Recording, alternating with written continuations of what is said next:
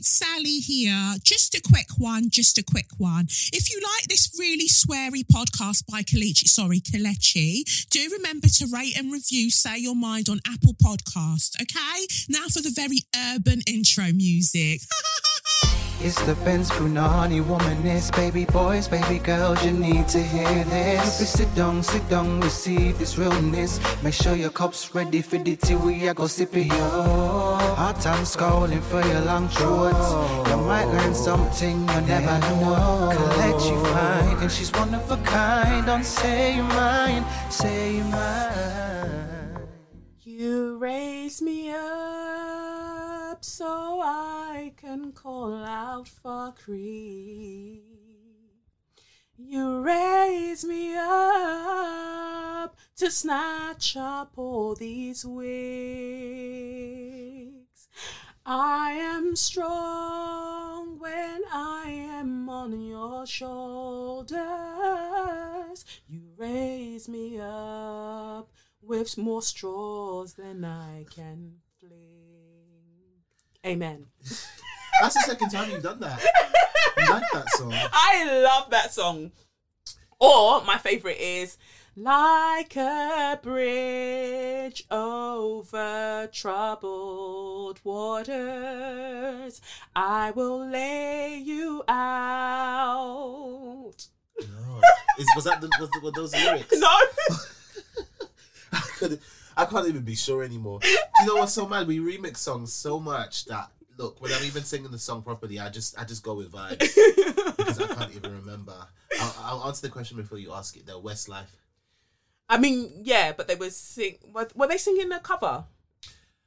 Who knows? I don't even know. I just know that that song came out. Then loads of the choirs in schools. They love that. They love a choir. Yeah, white singers love a choir. They do. And then even I remember at was it secondary school or primary school? One of the two, they made me sing "Today This Could Be." The greatest day. Oh my god, that was so bad. And you know, I did a solo for that. I think you, Mum, and Dapple came to see me. Yeah, you must have came to see. That would have been so cute. Yeah, I loved your performances. You must have came to see me. This was by Josh Groban. You Raised Me Up is by Josh Groban. I've seen him. Wasn't he in Glee? Was it Glee or Ugly Betty? I've mixed him up. Josh Groban? That. He was in one of the. He was in one of the series where they were singing, or maybe not. That's descriptive. That is really descriptive. You know, I used to love Glee. When it first came out, I thought Glee was great. The first 2 seasons I want to see, I thought Glee was probably the best thing that we've ever seen. Yeah, on TV. And then it just crashed horribly. Yeah, it got so bad. And it's so weird now, actually, because it's one of those shows that just doesn't age well. No. Like, some people were posting some clips of it last week, and for some reason, they thought it was okay for them to pay homage to one of the characters in the wheelchair by doing a performance with all of them in wheelchairs. But you know what's so funny? Like people are revisiting that now, saying, "Oh my god, this is so inappropriate." I remember at the time watching that, thinking, "This is not right," because you don't get to hop in a wheelchair and to make out right and hop out after the performance and be like, "How did that make you feel? I hope you know we appreciate you, we love you, but." We can leave. We can leave this wheelchair. Wow. You cannot. It was horrible. That was horrible. Then they absolutely ruined Brandy and Monica's The Boy Is Mine. You remember when they did that? Yeah. They absolutely ruined. I think. Amber Riley absolutely killed Jasmine Sullivan, Buster Windows. Oh yeah, she killed that. But it's again very interesting how they made Amber Riley sing certain types of songs. Do you get what I mean? Do you remember? I think one thing they got right though.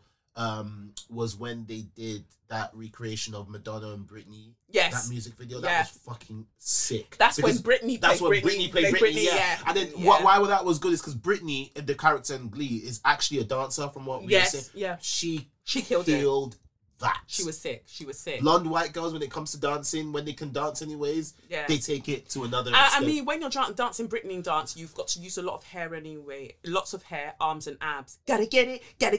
Ooh, gotta get it. Yeah. No, but you have to give her some credit. Britney's dance performances, they're a workout. No, Britney is incredible. The only other person who can work you out like that is Bob Risky.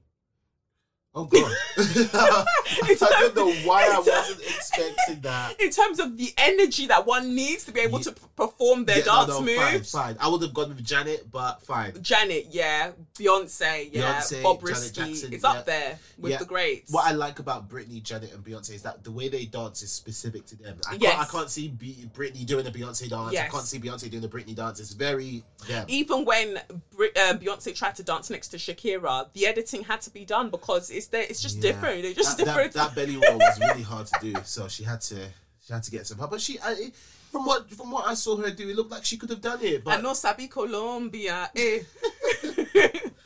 That belly roll, Shakira showed her boy. Shakira. So yeah, I enjoyed that. It was just funny to me how what was I've forgotten her name. Her character, the main girl, Michelle. Rachel. Right. I thought that was interesting because there were people that were absolutely bodying her in terms of singing, but she was still positioned as like the best singer in the school. That was no surprise. It's being white, being a woman. That's literally what she was meant to be like. They always compared her to someone. I know the name Elizabeth. Yeah. Something. Was it Liza Minnelli that they compared her to? I don't even know. And it was just not that she wasn't a great singer. I loved a lot of the songs. I think my favorite one was the Katy Perry one, Fireworks. Oh, okay. Yes, and it's a beautiful night. We're looking for something fun to do. Hey, baby, I think I want to marry you for a tax break. I don't even remember that song or who sung it. Yeah, and Bruno Mars. Oh, there you go. Yeah. So, I loved Glee, and then it kind of, just went left. But Schitt's Creek is incredible. Just incredible. Everyone's saying Schitt's Creek is really good. I've given it a few chances. I just can't get in. I'm surprised because our humour is so similar, and I promise you, Schitt's Creek is incredible. The first couple of episodes, maybe 3, you're trying to find your feet with it, and then you just become submerged in their world, and it's like Alexis.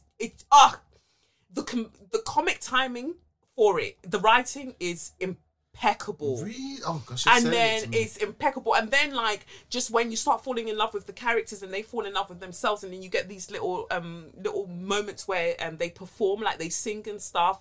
It's beautiful. I don't want to actually move to the town, but it was beautiful the time that they spent in the town. I might give it. Try. I know that the dad, who I know I'll find him funny in anything from American Pie. I thought he was one of my favourites from American Pie. He was so good. He's been old all of his life, all of his career, but so good. So I know that the person that you'll probably unexpectedly fall in love with is Moira, his wife, Moira Rose. Okay. Moira, to me, she was the absolute star of that show. Like, how are you wearing a waistcoat? Yeah, it's finished now. Oh. Finished at the end of the season, or the forever. How are you wearing a waistcoat to bed? How is a waistcoat part of your pajamas? How does that even happen? But something I did get into though recently, Superstore. Incredible, really good TV. Really good, incredible TV. I'm waiting for the most recent episode. I think I can use a VPN to watch it, but I haven't gotten to it. I don't know why. Again, it took me a while to get into it, but I just watched. There was one episode I watched and I was just laughing myself. It is just so funny.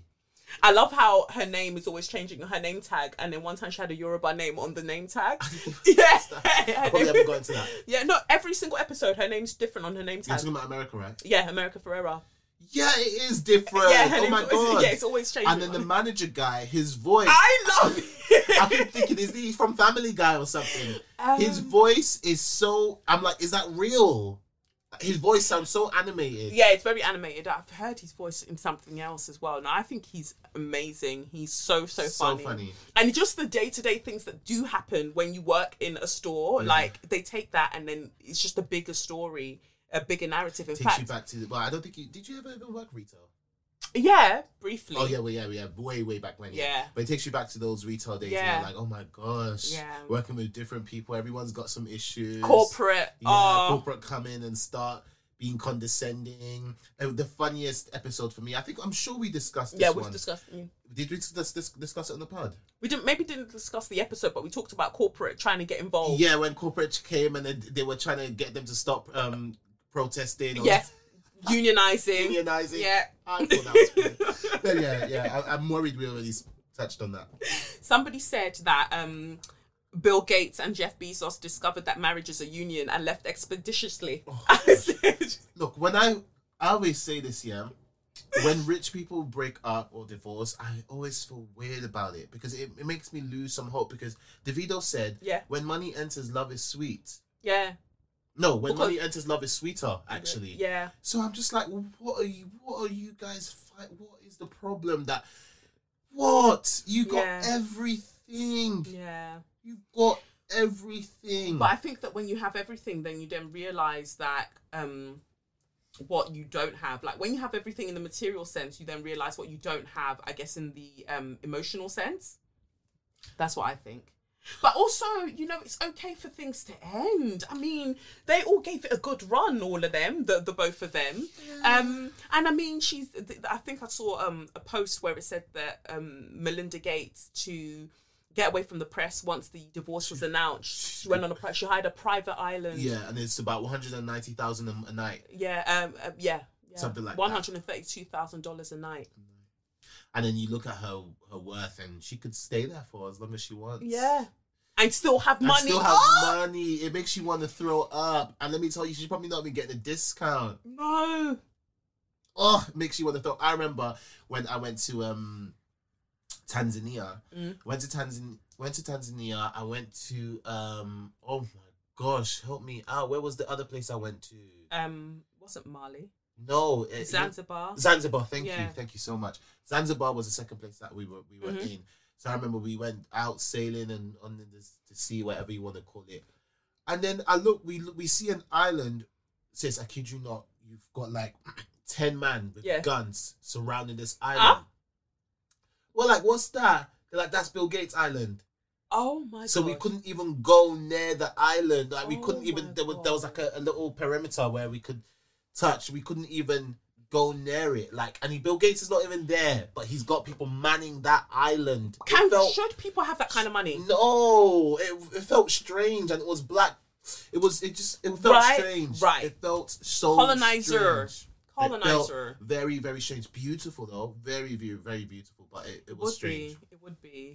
It was a very strange experience, and I feel like it's I don't know. It's just weird that we're so comfortable with people being as rich as they are, and then we some of us even defend it as though we will ever be that rich. Oh, I'm just the like, people you with guys their are Louis Vuitton deluded. wash bags, like you will not. Clutching them under their smelly armpits.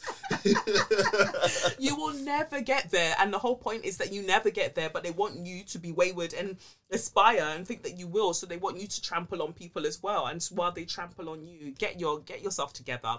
Anyway, in case you're wondering why they're just going on and nattering on, welcome back, and if you're joining for the first time, hello, welcome to SYM, officially known as Say Your Mind, unofficially known as what? That's right, suck your mum. And it's me, Kelechi, in the Bomberclub place to be. With me, Sadiq. And yeah, it's another week. As you can hear, my lisp is no longer because my braces are finally out.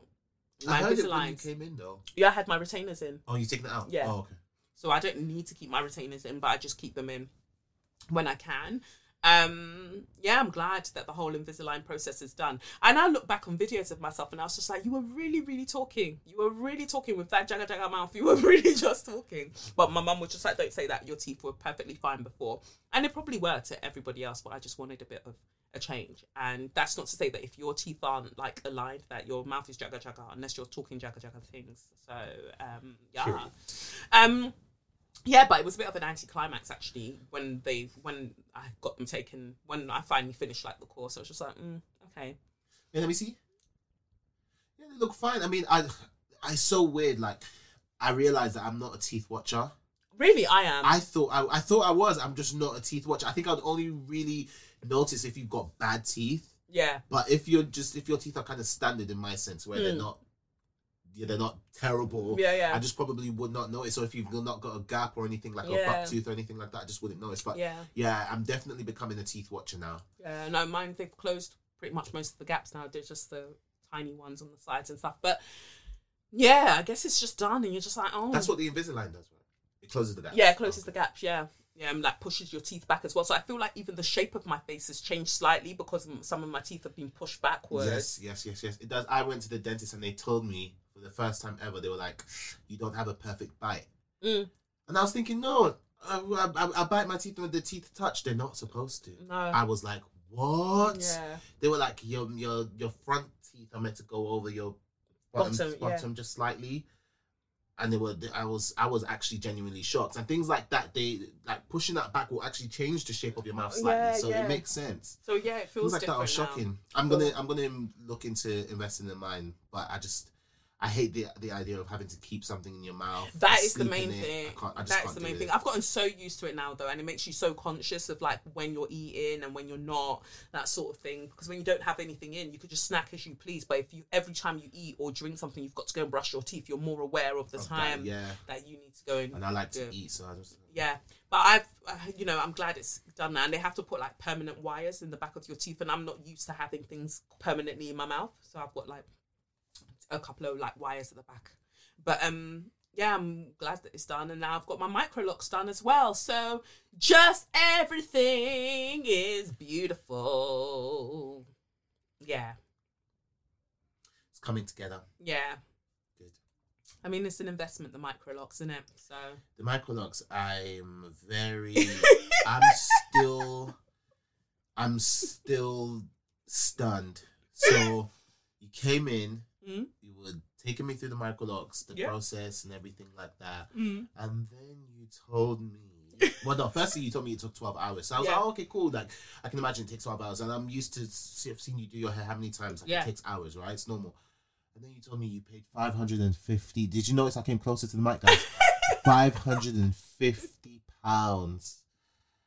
550 pounds. But I screamed. That is about as much as I would pay for like a wig. No, but you see, that's different. How? It's very different. Firstly, I feel like if you're paying for a wig like that wig you put on the bob's head or whatever you call it, and then you put it back on. Do you get me? You've how do I explain it? Like, that wig is yours. And so is this hair. Yeah, but you paid £550 for someone to do it. Yeah, and somebody made the wig. Yeah, but it's different. Yeah, this is more of a better investment because at some point that wig is no longer going to be of you. I'm not even knocking the fact that it's an investment, but it's how much you invested. But do you know that mine is actually on the cheaper scale? Because I remember the first person I inquired with, she was talking about she wanted $4,000 and she wanted it in cash as well.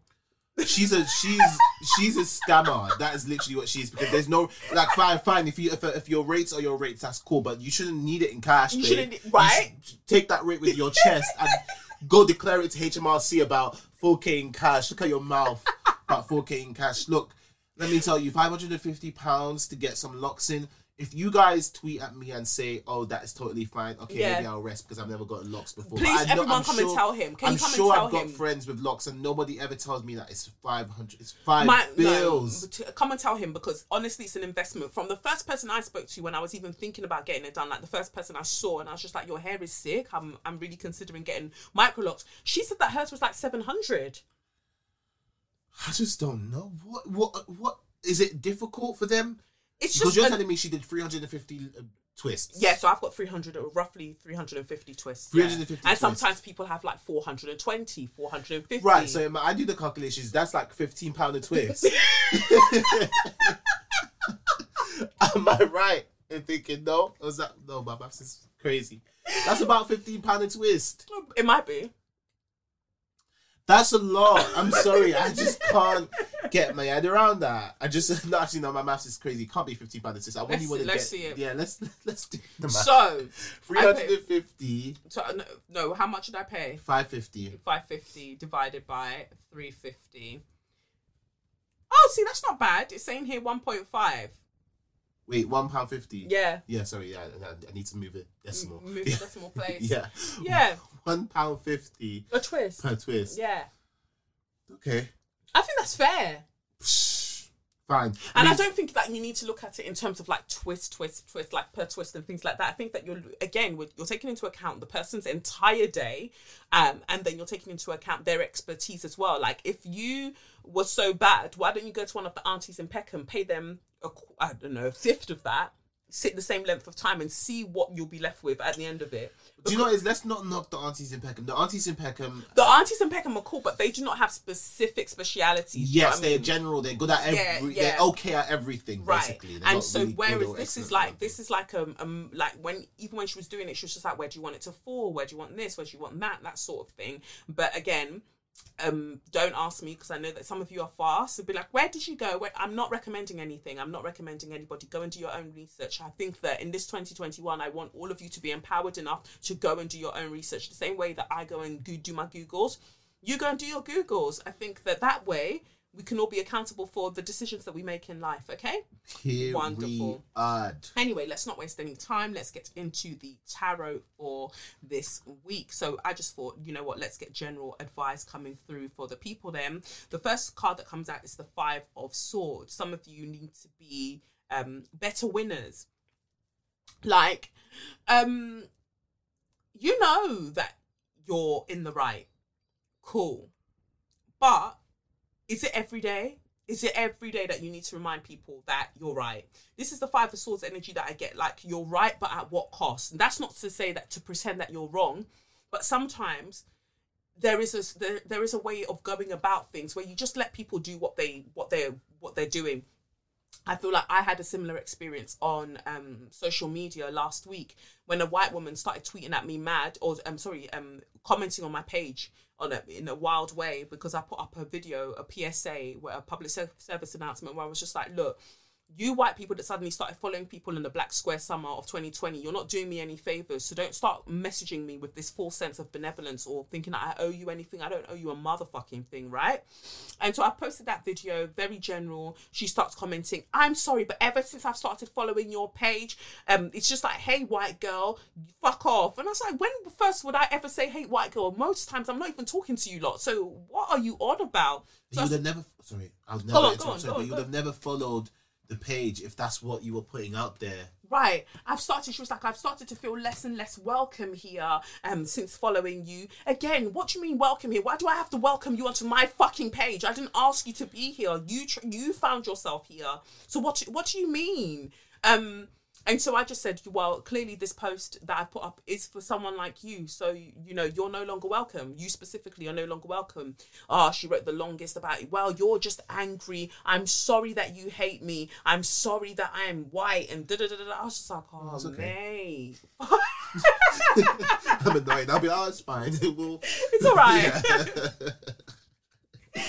I just wrote ha ha ha ha ha and put a waving emoji because I just thought, here we go again. I've got to be the angry one, even though you're the one absolutely losing it at this moment in time. But, you know, whatever. I didn't bother arguing back with her. I posted the screenshot of the interaction in the comment section. I posted it in my Insta stories.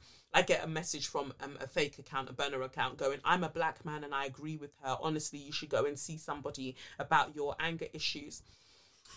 And I said, as a black man, I want you to chop this curse expeditiously. And I landed him. I lambasted him with a couple of curses. Usually I'm not bothering with those message requests, but I keep warning you lot that in this 2021, you're going to chop curses. You're going to chop curses if you insist on going at people from your burner accounts. Then there's no burner account that can hide you from my angels that will come for you. There's no burner account. None. There's no IP, there's no VPN, sorry. There's no VPN that will be able to hide you. Oh, ExpressVPN will be, actually. Watch out for ad later. They might. Just a little bit. But once you turn it off, you dare turn it off. You dare turn it off and see what happens. Imagine us saying something. If you want to insult me, please use ExpressVPN. Sorry. No, at least insult me with my sponsors, please. so that you can make money after that. What a strange world. Very messed up world. But honestly, yeah, you've got to, if you know that you're winning, there's no point in indulging in people who are clearly losing. They're losers. Let them be that. We've got the Emperor here in reverse. So I also think about that, like, when I see the Emperor, I think about father figures, and I think about institutions, right? So if we think about father figures, sometimes people have fathers that were present, but they were not emotionally available. And so you kind of react to that. You kind of behave in that way where you look for arguments to try to emulate presence. You know, if I'm arguing with someone, at least they're paying attention to me. But is that the kind of attention that you want in life? Is that the way that you want? You know, it's not a case of any attention is good attention. If you have to argue with somebody to get them to notice you or to quote unquote present in the relationship, maybe allow it, maybe find a new way to do things, or maybe find a new person. I don't know, but you're going to have to start having serious conversations about that. And then another card that we have here is the 5 of Wands. So just lots of conflict. 545. Go and look that up as an angel number. It might mean something for some of you. Type in angel number 545. I prefer Joanne Scribes. But yeah, like, it just feels like a lot of conflict and nobody's really getting anywhere. And when I think about this in the institutional sense, I finally finished Line of Duty. Bad. But when you look at it, this is a perfect example. Like, they go, all of them, Arnott, Fleming, Hastings, they're going up and down, trying to, like, you know, get to the bottom of who's H and who's this and who's that. The fact of the matter is, although some people were disappointed with the series finale, I think that it was a good finale, because you need to understand that you're not going to get to the top and find out who the top person is, because the top person will then take you into Parliament. The top person will then take you into the monarchy, okay? So then what are you going to do? How's AC12 going to defeat Prince Andrew? You know? So you have to start thinking about the fact that when you're there battling, what are you battling about? And what are your realistic expectations and outcomes that you're hoping for? You have to start thinking about these things. Otherwise, you're just going to be fighting forever and ever. Choose what your wins are. Go after your specific wins. But to be going after a general win, you're just using your energy in a very wild way. It's same for you, for some of you that work in like corporations and things like that. Deal with the day-to-day stuff. If you're going to try and come up against your freaking CEO, is that a battle that you want right now? Do you have enough people with you to take on that battle right now? Or could you just think about shifting things in the day-to-day sense? Or starting something somewhere else, maybe moving somewhere else, or starting something on your own on the side. But you just, to me, all of this is talking about the fact that conflict, you're going to be missing the Emperor all the time. The Emperor that caused all of this, that caused all this higgy-hagger, you're never going to target them. You're only going to be targeting each other. And, you know, the people that you interact with on a lateral level, you know. Got to think about that. The card that I got from the affirmation card deck by Kevin Morosky, the card that came out is shoes alone, no if stocking have hole. And I think that is beautiful. It says here, his explanation is find the right point of view. And I think that that's true. And at the same time, I feel like only you know intimately what it's like to have an experience that you're having. Only you who's involved, like intimately involved in that situation, knows what's really, really happening. Only you have the perspective, right? So letting other people come and tell you, like, you're the shoe. And you know that the sock has a hole because you can see, because the sock is inside you, like you can see. But people, another shoe that doesn't have that same sock is like, well, I bet that sock doesn't have a hole. I bet it's not as serious as you say it is. I bet everything is fine. To me, that's what institutional racism is like. I'm the one experiencing it. You are not the one experiencing it, but you want to come and tell me what it looks like from the outside, but you can't see the holes because it's not affecting you. It's not in your shoe. So it's just considering that. And look at that. The card that we get from the spiritual seasoning for the soul deck is the answer to our prayers reside in our daily habits. Exactly what I'm saying to you. Like, we want to change things. We want to change things globally. Well, we can't right now change everything globally, can we? But we can change things within our immediate environment. You know, it's terrible what's happening in Colombia, for an example, but people are rising up, people are speaking out because everybody is tired. Everybody's tired, so they're doing things in their own immediate communities, and eventually I pray that will have some kind of cohesive meaning for us all, because we're all changing that which we can and focusing on the daily as opposed to like the more, you know, the bigger narrative. And then the last card we've got from the Wisdom of the Oracle deck is number 37, Never Ending Story. And it says here, let's see what it says here. It says here, the Oracle's message: there is a story woven through the imperfect fabric of life that tells of hurt and loss and rejection, humiliation, self-loathing and arrogance, and all manner of suffering born of unnecessary dramas. It is the old story whose refrain that you cannot do this, must not go there, should not say that, lest your world come crumbling down.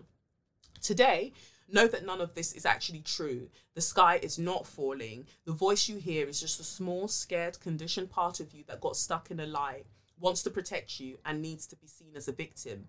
Love that lost piece of you. Fear is all it knows. Distorted guidance is preventing you from being your true self. You are not your story, and the narrator is simply the voice of your fearful part, small and vulnerable and easily soothed. The relationship message here says, sometimes your heart enters into a contract with another that results in pain, not because of abuse or neglect, but for other more complex reasons. Shame, fear of intimacy, and low self-esteem are the greatest challenges to the success of a relationship. Consider how valuable this knowledge is. However, right now, you have an opportunity for important healing, but you must reflect on the stories you weave about love, connection, abandonment, rejection, and loneliness. Not only do you need to begin a new story, you need to forgive yourself for telling yourself the old ones. Have compassion for the part of you that believes all those narratives. None of them were ever true anyway. And that's exactly what I was saying about the Five of Swords and the Emperor in reverse. For me, strongly, the energy I'm getting is of somebody or people who have grown up where their father was either physically absent, and I'm saying father specifically in this situation because I'm not looking at the Empress. I'm not saying daddy issues or any of that fuck shit. I'm just specifically talking about this element of father. He was either physically absent, or he was present but emotionally just kind of like removed from the situation, and the only time maybe you ever saw him come alive is when there was an argument, or when he was trying to assert something, or he just showed up every once in a while. So sometimes we then grow up thinking that the way to have connection is to have conflict. And so you'll rather conflict than that sense of loneliness or abandonment, that somebody not being there. And so these patterns sort of play out in the relationships that we, go towards. But then once you start that healing, once you decide that the internal conflict is over, Five of Wands, and you start moving towards the fact that you don't want any more holy socks in your shoes, then, things start to change. It takes time. It's not easy. It takes time. But the more that we do, and it's like a muscle, you train it, the more we train that muscle of like, okay, I don't want this in my life, I want this in my life, everything starts getting stronger, everything starts to feel a bit better. So I hope that resonates with you, and I feel like that's the message for this week. The tarot be tarrowing. The tarot be tarrowing. You've always got a little anecdote. Always, because I'm always like, you know what, in some ways, in some shape or form, it's always a self-drag to some extent. But before we move on, we'll just big up one of our show sponsors, and we'll be right back. So our first show sponsor this week are BetterHelp. And if listening to the tarot, it brought up some things and you were just like, you know what, actually I should go and speak to somebody about this. Why do I want to go and argue with every Tom, Dick and Harry? Then BetterHelp can help. If there's something interfering with your happiness or preventing you from achieving your goal, BetterHelp will assess your needs and match you with your own licensed professional therapist. And you can start communicating with a licensed professional in under 48 hours. It's not a crisis line. It's not self-help. It's professional counselling done securely online. They have a broad range of expertise on there, so you're likely to find somebody that meets the needs that you have. And the service is available for clients worldwide, so you're not limited to people like in your borough or in your country. You'll get timely and thoughtful responses. Plus, you can schedule weekly video or phone sessions, so you won't ever have to sit in an uncomfortable waiting room with everyone looking up inside your face. BetterHelp is committed to facilitating great therapeutic matches, so they make it easy and free to change counsellor if needed. It's more affordable than traditional offline counselling, and financial aid is available. So BetterHelp is right there for you, so you can start living a better life or happier life today. So visit their website. It's betterhelp.com/yourmind. That's betterhelp.com/yourmind. And join the over 1 million people who have taken charge of their mental health with the help of an experienced professional. So yeah, this podcast is sponsored by BetterHelp, and Say Your Mind listeners get 10% off their first month at betterhelp.com/yourmind. So let's get into Share Your Magnificence. This week's Share Your Magnificence is a bit of a weird one because I think the actress is incredible, but I hate the thing that they're in. So I finally watched them, and I can't remember hating anything as much as I hate that. I can't remember hating anything in recent times as much as I hate that. But I've got to big up Deborah Ayoride. 2 slaps on your chest. You acted the fuck out of your role. My God. So good.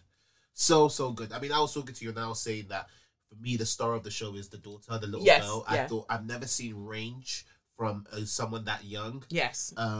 So I just don't want her to miss any opportunities. So her name needs to be lauded. Both of the daughters were incredible. Both of the daughters, yes, definitely. But I think I look at Shahadi, who was in Us. Yes.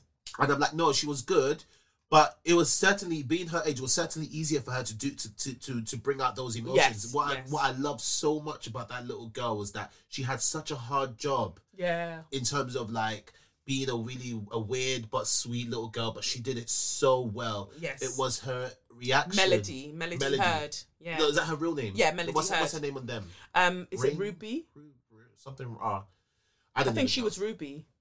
Yeah. Or maybe her sister was Ruby. I think she was the Ruby. She was Ruby, maybe. Let's go with that anyways. But even before we even get onto why we didn't like them, let's talk about what they did well, because they did a few things well, didn't they? They finished it. That's one. You say they finished it, but it's a show, so it can come back for another season. It should never.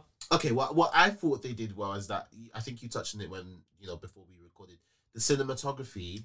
Gorgeous. Absolutely. They didn't miss a beat with that. But then at the end of the day, this is my problem though. I feel like the cinematography was gorgeous because all these non-black people could focus on making everything look artistic and gorgeous, because while abusing and traumatizing the black viewers. It was damn traumatizing. I rarely say, don't go and watch something, but I would exercise caution. I wouldn't recommend it to anyone. I would not recommend it, especially episode 5. No, that's episode 5 is the one. Yeah. That's what I said to you. I said, wait till you get to episode 5. Episode 5 is... It's the worst thing I've ever seen. I fucking hated it. And I think that everybody that was involved in that is really, really irresponsible. Horrible. I know that the writer's a black man. I know that because I remember seeing a cast and crew photo, and it seems like pretty much the cast made up most of the blackness, apart from I think Lena Waithe being one of the executive producers. Mm-hmm. It's all non-black people. How fucking dare you? How did you think that we'd want to see that? Why would we want to see that? And to a baby in a pillowcase. Fuck all of you. Fuck you. That was disgusting. You're all pricks. That was, and even what happened to them, Deborah's character as well, just horrendous. And it's so weird. And then you put music on top. Yeah, it was so weird watching some of those scenes because they were so, I don't know how to explain it. They were so specific. Yes. In how they trigger black people, especially I want to say black women. Yes. Very, very specific. Look, there's so many shows that I've loved that are a bit gory and a bit this and a bit that, but they handle it in such a way where a lot of that sort of traumatic scene, a lot of those traumatic scenes, they're more suggestive. Yes. So do you get me? Someone goes away into a woodshed and you hear screams and you just imagine what's happening. But them said, no. We are going to show you every single second of it. And it was just, even beyond it being disgusting, it was unnecessary. It was unnecessary. It was gratuitous. It was just irresponsible. It is the worst thing I've seen in a long time. Absolutely ridiculously bad. Episode 5 was and horrible. horrible. Like, fuck all of you that made that. But at the same time, well done to the actors. I mean, you know, it's one of those difficult things, isn't it? Like, everybody wants to work, and I guess that you try to make the most of what you were given, and you did. Like, it's a weird situation to be in where I'm like, I think that as actors, you all did what you needed to do. Even the white actors. There's that guy from True Blood that was in it as well as the milkman. Like, you know, everybody in terms of the acting, you all did what you needed to do. Well done to you. But Deborah Ayoride, like, she were stunning. Yes. You are a gorgeous human being. Very difficult role to do. Very difficult. Because it was like she had to be crazy, but then we know that she's not crazy. Yes. But then she kind of had to hold. There were so many facets. There's so many everything to it. I thought it was just absolutely amazing. I think one of my favorite scenes I was talking about earlier was when she tells her daughter to wait there. She goes to that white neighbor. Oh, sweet. The slap that I was talking about someone. I was saying that when I watched that scene, you would have thought I was watching the football. Kid you not, when she slapped her, I said, yes! I jumped. I was really, really, really excited about it. I love those slaps where you've slapped someone and then it causes your hair to mess up slightly. So do you get what I mean? So although you slap them, you're actually rearranging your hair. That was such a good hearty slap. That was beautiful. That was that the white best. woman's face as well. She was trembling. She was trembling. I said, that cheek. I said, good. That cheek rippled. She ran inside and started peeling at the wallpaper. I said, that's the kind of slap you need. Yeah, that's the kind of slap you need. Definitely. Oh, but it was interesting. It wasn't for me though. Watching all of it. I mean, I watched 8 episodes, 8 out of 10. There were some moments where I was like, okay, I see what you guys tried to do with this, but some of those scenes that we spoke about, they were just horrible. I mean, then they do a flashback to try to explain the demon to us. And that's even more terrible. Like, why are we seeing black people being burned up in a church? Like, it's funny because I didn't get to, you know, I wasn't approached about doing any of the interviews for this, but I would have had some real questions for people because I've got certain things coming up in terms of interviews, and I've watched certain episodes and I've been like, why did you do that? And I've had to ask in the interview, like, why did you do that? Because why do black people need to be traumatized, re-traumatized all of the freaking time? My issue with them is that the horror story is made to be blackness as opposed to racism. I get that. Do you get me? Because, like, the racism almost feels like a backstory for the rest of the community. Exactly. You just felt like, well, that's just the time they're in. Right. But this horror story is just happening to them right now. Yeah.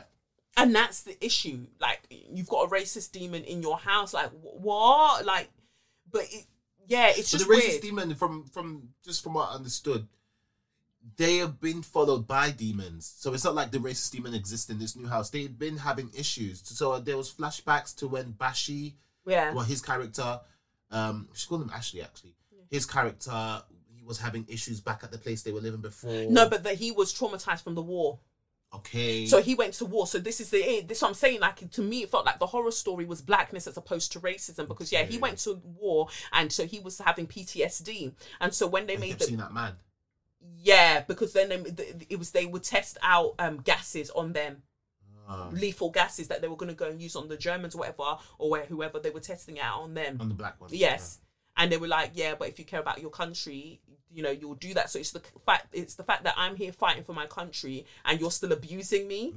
So so that took a lot out of him, and I didn't like that little minstrel character that came out. It was just horrendous. I'm sorry.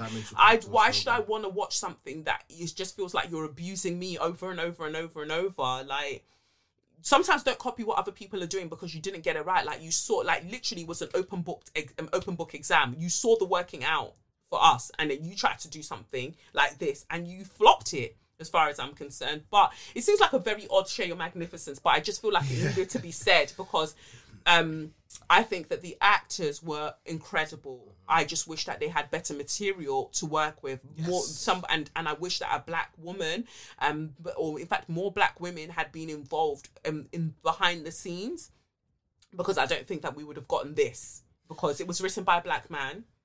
He wrote what he wanted to write. Lena Waithe is an executive producer. I don't know how much of a hand she had in it, and then everybody else was just non-black. From what I've seen, what I saw in that photo. It just, I don't know. Be wrong. Just like, yeah, fair enough, we are on Share Your Magnificence. But I have to say this, I mean, watching the show does make me feel weird, because we watch it and we're triggered by it. But the thought of non-black people watching it and not even feeling any of those emotions, I think is the worst bit. Yeah. Because I think that's what white people get away with, you know, telling these stories, telling black stories and packing it with loads of trauma. Yeah. And then you guys are just enjoying it as cinematography, or basically, do you get what I mean? Reducing it to whatever it is, because you just cannot ever feel that feeling. But the thing is, they are the target audience though, aren't they? Because it's satiating that sort of intergenerational bloodlust. Because if your ancestors could sit under trees that black people were being hanged from and have a picnic, there's a part of you that won't really be shocked about what you're seeing. You might say that on a conscious level, you're like, oh, that's a bit graphic, but really it's not going any deeper than that, because subconsciously it's all right. It's all right. Or even have a wedding on a cotton field. What's Blake Lively and Ryan Reynolds. Yes, you had your wedding on a plantation, and you said, "Oh, if we'd known the history of it, we feel bad now." It was called a fucking plantation. What more did you need to know? Horrible. I'm still waiting for somebody to give me enough money to make that movie where a white couple goes to have a wedding on a plantation, and that's going to be the horror movie that you don't expect, because every guest is getting murked, and they're getting murked by the risen souls of those who died on that plantation. You're going to go and cut the cake, and blood is going to spew from it. You haven't seen horror like the horror I'll give you. All of you will run out of that cinema, but then you'll know what it feels like for us to go cinema and just be assaulted, by the things that we see on screen. Right. But I mean, well done, Deborah. Well done, Deborah. Well done, Ashley. Well done, little girl that plays Ruby. Yes, well Melody. Done, Shahadi. Yeah, I did think it was weird for Shahadi to be in this after being in Us. So maybe they wanted that. They wanted that element. Yeah, they wanted that. So they just wanted you to know that we are kind of copying a bit from Us, but this is very different. Yeah. So I think she was. But I don't want her to get typecast. I don't. But do you know what? It would be nice. It would be nice to kind of have an image of black horror and think of someone. Do you get what I mean? Like, you know the way we think of white horror films and we think of Jamie Lee Fox, right? Jamie Lee Curtis. Sorry, yeah. Yes. Oh, yes. Yeah. And like, it would be good to have that. But yeah, you're right. I wouldn't want her to be typecasted, and I wouldn't want Fox. Jamie. That was worse than me. But I wouldn't want any of the actors to miss out on any opportunities due to the bad press that them is getting. Yeah. But it's so weird. They're only getting bad press from black press. But they don't really care, really. And the publicists will be like, "This is why we don't approach you knick-knocks anyway. We don't care what you have to say about it. Really care about it. It's doing really well on Amazon, and that's about it." Yeah, and I don't like this whole narrative when people like I tweeted that how much I hated this series, and then somebody was like, "Yeah, but if they're showing what happened historically to black people, then I don't see what the issue is, because they're documenting it." And you can shut the fuck up, because there's a difference between documenting something and then putting it out in such a way that it's only upsetting and traumatizing the people that that would have an understanding of it. That wasn't done in a way of documenting or explaining anything to anybody at all. It was not. It was a crazy idea, and someone was like, "Yeah, let's do that." Yeah, and you could only get away with it with a certain type of color if you're different. Right. If that's who you're doing it to. Because I also think it's interesting how even when spoiler alert, the white racist woman, she gets shot. The main one. Yeah. That happens at a distance. We don't see her go down. And compare that to episode 5 with what the woman goes through, Deborah's character goes through. That's close up. We were right in her face, right in her eyeballs. So I think that the shots that they chose to show the violence happening to the different women was interesting. The white woman, you moved us out of it. You moved us as far away from it as possible. It happened in the distance, and then we see the guy with the gun. But this one, we saw face, we saw blood, we saw pillowcase, we saw... Nah, I'm sorry. That was some bullshit. It was a lot. That was an absolute bullshit. But Deborah, you're gorgeous. I just wanted you to know that. Like I said, I hope you guys, go on to do bigger and better things. I imagine Deborah's probably in talks with loads of people right now. She should be. She should be, because she deserves the things. So yeah, that's that for sheer magnificence then. Let's get on to kind of half share your magnificence. Share your magnificence, but not the magnificence of what you were involved in, because that was not magnificent. So yeah, let's go to So You Mad, and then we'll have the advert after So You Mad. Actually, I think that would work best. So Sadiq Khan has been re-elected as Mayor of London. I just want to say, it felt so weird last week to have everyone talking about Sadiq and it not be me. I'm so used to it's horrible. I'm so used to being the center of attention. So it's just like, what? How can you guys? And then to make matters worse, Sadiq Khan isn't even giving the Sadiqs a good name. No, he's not. Do you get what I mean? He's not. It just feels really odd. It's very upsetting. But yeah, Sadiq Khan won just by a little bit, didn't he? Yeah, I mean, I like his Instagram name. It's just @Sadiq. Like. Yeah, he needs to change that. I want that. Yeah, it'll better suit you. He shouldn't have it. He shouldn't. We'll sort that out. But I usually go by like Sadiqo because that's kind of my thing. But I want Sadiq. I want to be able to use that @name. Yeah. But he's very lucky. He won by the skin of his teeth. Really? Do we know the exact percentages? What did I see from the last shot that I got? I think what I saw was Sadiq Khan got 1,013,721 votes, but Sean Bailey got 893,051 votes. Wait, repeat Sadiq Khan's again. 1,013,721 votes. Ooh, and then Sean Bailey got 800,000. Yeah, 893,000. It was very close. I feel like the white people said, all right, cool, we've only got ethnics to choose from. Let's just go for it. Do you know what I mean? Let's just go with whoever. So I reckon they went into that vote. Black Lives Matter. I'm going to vote for Sean Bailey because, black people deserve a chance too. That's not what we asked you to do. That's not how it goes. So many people failed the exam. So many people failed the exam. And then the amount of people that went to vote for that Nico guy, 49,628.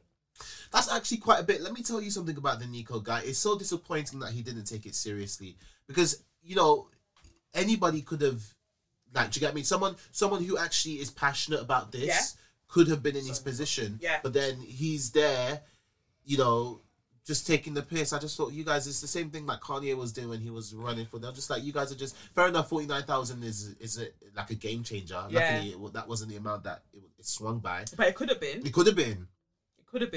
And you're there splitting the votes, which is irresponsible. But I'm happy for the Green Party. Sean Berry, she, got 197,976 votes. But didn't win.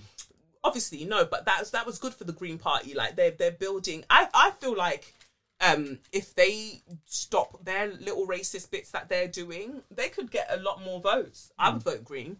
But I would voted Labour this time just because, I don't want the personal assistant to Beelzebub, also known as Sean Bailey, to win. Even when he went on ZZ's show and he was doing that accent, you don't need to put on a quote unquote hood accent. Was he? I didn't even watch it. He was just a mess. And again, I feel it's good to see that ZZ's interviewing different types of people though. But no disrespect, but where is the range to do it? And this, and again, don't now go and say I'm looking for her trouble or anything. I just think that when these people choose the places that they go to, they know the kind of people that will choose, because that she's not going to really have the bandwidth to challenge what you're saying. He was talking and she was just nodding. He was talking and she was just nodding because she didn't really have a counter argument. Yeah. And that's dangerous to me. No, you're right. He went on it was the best interview for him. Yes. Best place for him to get an interview. Because we got Oyster cards that's got lots of money that nobody's using.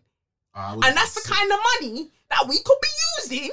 So I was like, Ali G is rolling right now. Ali G is shaking. I would have been sick. It was disgusting what he was trying to do, and I just thought, fuck off. Trying to appeal to the urban community. Yeah, I've really got undo the top button of my shirt and speak to them. They understand. Yeah. But it clearly worked. Now imagine he got all of those votes and the Tory party weren't even, like, the Conservative Party weren't even riding for him like that. They did not want that nignog, really. So they were tolerating him. Imagine if they put money behind him. He would have done it. He would have done it. He would have But done then it. he could... Here's the thing. Is there a limit on how many times you can run for mayor? You could just be mayor forever, right? Because, you know, with being a PM or president or whatever, you could... Two terms. Yeah. I don't know. Because... Check that. But wasn't Boris mayor for ages? It probably felt like ages. I can't remember how long he was I actually can't mayor remember, for. but he's been around for way too long. I saw people saying R.I.P. Bo yesterday. I was like, oh, is that Boris? Seriously, and it was. But it was the dog. Yeah, the Obama's dog. Still could have been Boris, but anyway. But yeah, when we're specifically about the Obama dog, yeah. But yeah, I think that this is really, really worrying. But at the same time, it fills me with hope because every time I've been, you know, doing that banter and saying, when I run for mayor, da da da da da da. But now looking at these votes, if Nico could get 49,000. Girl, you could get 500,000. I could beat that. In fact, I feel like if I'd run, I would have beat Sean. I would have been Sean Bailey, definitely. I would have beaten him, but I would also probably had a good chance of beating Sadiq Khan because I care about what's happening with the police. And how that impacts the black community. I couldn't imagine the amount of stress you would be under. Oh my! Every day a new tweet. God. Do you remember the time that you called Boris Johnson a pumplex? Yeah, I do. Now what? Oh my God! Oh, I don't even know if it would be worth it. Honestly, it's just a madness. As far as I'm concerned, I just think like, I'm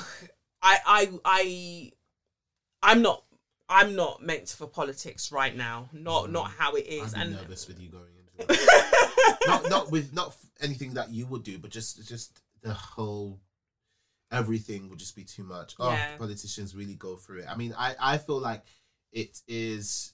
I could see you doing it, definitely, but because the black woman's just won as mayor in Liverpool. Oh really? What's her name? Liverpool. Should have really remembered that, but I saw it and I was just like, oh, well done to her. Like, well done for winning that. Black woman. Too stressful. Oh, I tell you who I love though. I love Harriet Harman. Really? I just always liked her. I think we liked her because Mummy told us to like her. Yeah, maybe. But she's nice. She responds to you. She responds to me, and she has helped over the years. I just don't know. I'm a bit funny about her recently. She'd probably have to change my mind. I think that some people get comfortable with the constituency that they're in, and they know that they're always like they've got no real competition. Yeah. And I remember thinking that like it's all well and good you're there now, but if I decided tomorrow that actually let's put some things aside for a bit, acting can wait, all of this can wait, I'm going to take that seat away from you. Like that Peckham and Camberwell seat, I'll take it away from you because I know that I've got the people power that you don't have. Like you're just resting on the fact that Peckham and Camberwell, no, I'll take it away from you. It says here, Liverpool has made history by choosing the UK's... This probably should have been Share Your Magnificence, really. Liverpool has made history by choosing the UK's first directly elected black female mayor and the first woman to lead the city. The election of Joanne Anderson was one of the first few good stories for Labour on Friday. Anderson, 50 years old, beat Stephen Yip, an independent, while the Conservative candidate Katie Burgess lost her deposit.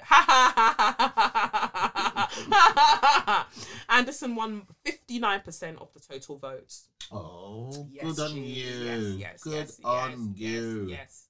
She's 6 feet tall as well. Well done. Jeez, Amazonian. Cutie.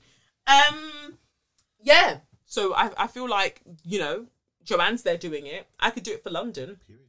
But you have to have time and you really have to invest all of you into that. Yeah, and that's literally blood, sweat and tears. That's your whole 24/7. Mm-hmm. No, yeah. I'm not about it. Yeah, I'm not about it. But yeah, all it goes to show us is that everything's a mess at the moment and Keir Starmer is an op. Like, he's literally an op. So I don't know where we go from here, really. But yeah, that's that for that bit of So You Mad. What was the next one? And when you guys are talking about Sadiq Khan, can you refer to him as Sadiq Khan and not Sadiq? Honestly, I just can't stand it. It made me feel so left out, you know? This story that you brought to my attention, that you might want to read that, the girl shooting up the school. What the hell? Oh my God. I mean, we asked for representation, not this kind. Oh!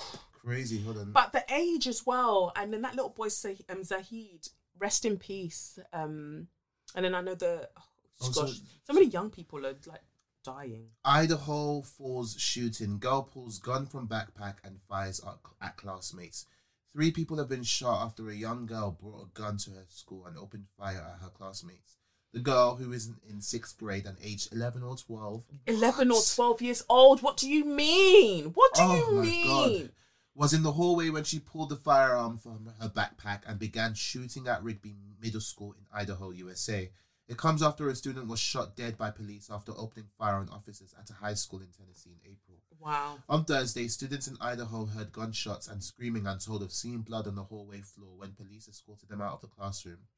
Lights and computers turned off during the attack and students lined up against the wall, one people said.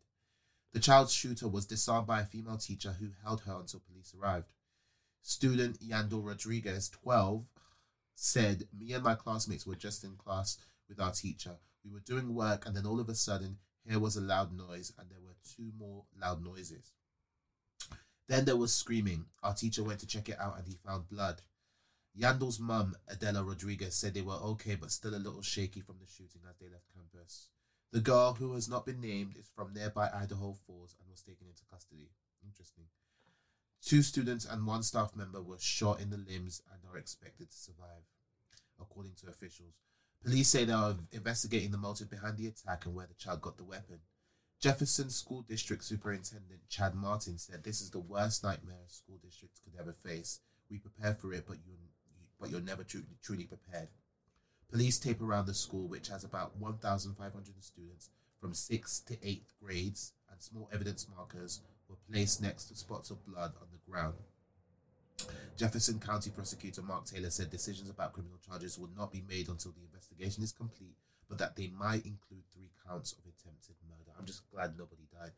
I'm really, really glad nobody died, because what the fuck? This is not what we mean by representation. No, you know, no. like, this is not the kind of representation Not that the one we matters. wanted. You do not want to go and follow your brothers and your uncles and your fathers to go and be shooting people up. Like, what the fuck? But then that just goes to show the downward spiral that America is in. Like, at some point you're going to have to address these fucking gun laws. Like, it's not by force. It's my right. It's my constitutional right. It's your constitutional right for what? No, it's actually, it's becoming too sickening now. I'm genuinely rethinking, you know, because I was in America like 3-4 times a year. Sometimes even, like, literally, I love that place, but since last year, I'm just like, oh, really? So you're telling me that whenever I go there, it's just by luck? Oh, literally, Sometimes, literally, basically, it's by luck, yeah. depending on where I am. Now, what had made me really, really sad this weekend was actually finding out more news about, sorry, a bit unrelated, but yeah, finding out more news about Pop Smoke's death. Oh, what happened? So, he was the up-and-coming rapper was a very young guy. So it's revealed that it was a 15-year-old boy who was amongst a group of teens that shot him for his Rolex. So they've taken the Rolex, they've sold it for $2,000. Oh, fucking hell. Pop Smoke is dead. Because can you imagine, this is dead of the night, the Pop Smoke was with a chick or maybe a chick or 2. He's naked in the shower. He's heard shots or whatever, screaming or whatever. He's come out. The whole thing has just happened like that. And they've left him there dead, 15-year-old boy. And then how they've caught these boys is that, obviously they're young and stupid. They're on the prison phone, bragging about it. Talking about how they did it, talking about who did this, who did that. Absolutely shocking. So from there, I'm just like, nah, if a 15-year-old, if 15-year-olds can sit in a room, find out where Pop Smoke is living, get a gun within hours. Yes, yeah. Because he was only there a few nights. It was an Airbnb from what I remember. Yeah. Get a gun within hours and go directly to his house and shoot him. I'm just like, yeah, America, you guys are, you see how I'm saying I'm living on borrowed vibes? You guys are all living on something borrowed, boy, because no day is certain for you guys. Literally. No day whatsoever. And now, in this case, where a 12-year-old girl even knows how to use the gun. A little 12-year-old white girl knows how to use the gun. How? What is going on? Why are the young people going through this? Like I said, there's that young boy, Zahid, who took his own life and he left a note behind, and he, mentions gaming, and he says that, what he's going to miss about taking his own life is that he's not going to get to watch any more PewDiePie videos, those Twitch sort of. And I just thought, but that's the part that absolutely broke me, because that's as much as you've experienced in life. You're going to miss these videos of these gamers. That's as much as you've experienced in life, yet you know that you want to not be here anymore. Like, the mental health of young people has been impacted dramatically by capitalism, by our white supremacist society, but specifically by this lockdown. This pandemic has really, really, really impacted them. And I don't feel like the countries that we live in are putting enough things in place to be like, how do we help them? Because otherwise, take the guns away. Right. Firstly. But you're taking guns away. But when we look at the case of somebody like Zahid, like, he just went into the Thames or something, I think they said. Like, it's really heartbreaking. And no, Whitney, I do believe that children are our future. But sis. No, I'm serious. Like, sis. But no, listen, I do believe that they're our future. But if we're looking at what they're doing now, that's not a bright future. No. That's not a bright future. And for me, it's concerning, actually. I feel like everyone's getting younger. So, like, things that are happening, younger people are doing it now. Yes. I don't remember growing up when I was, 10, 11. I never read any news story about any 10-year-old, 11-year-old, 12-year-old committing suicide. Yeah. That is just... It's unfathomable to me. Yeah. So to be in this day and age now and to just hear that some people are walking in on their daughters and sons and having to stop them, and it's just... Or for some of them that managed to do it. I think the last one I read was he was 9 and he was 9 and it's because he was getting bullied at school. Those things scare me as a mother. Yeah. Those things genuinely scare me. Terrifying, because it's like... And a lot of people want to blame the parents. Look, when a child gets a certain age, they are out more than you see them. Do you get what I mean? So yes, unfortunately, the world is raising them more than you are. So, but in my head, I just can't get around the fact that for them, that is the only way out. I mean, I appreciate everyone feels differently, but it's just like at that age, for you to feel like that, something is seriously wrong. Yeah, seriously wrong. So. I don't even know. You've got this girl shooting guns. And my thing with this one is that a young girl like that, she shot the first one, right? That hasn't even traumatized her enough. She's gone again. So there's like a crazy kind of... But I feel like from the way that they described it and that she shot limbs, I think that she shot with her eyes closed. You know, I feel like she let it off and she went back. She went back, like 3 times. I don't think that because of how they described it and the fact that it hit different people in the limbs, I think she just shot. She just took the gun out and just shot. Crazy. Yeah, but she's alive. I want to point that out. She's alive. That's what I said. And I'm glad, she's alive, obviously. But I just think that if that was a black girl, well, circumstances. I mean,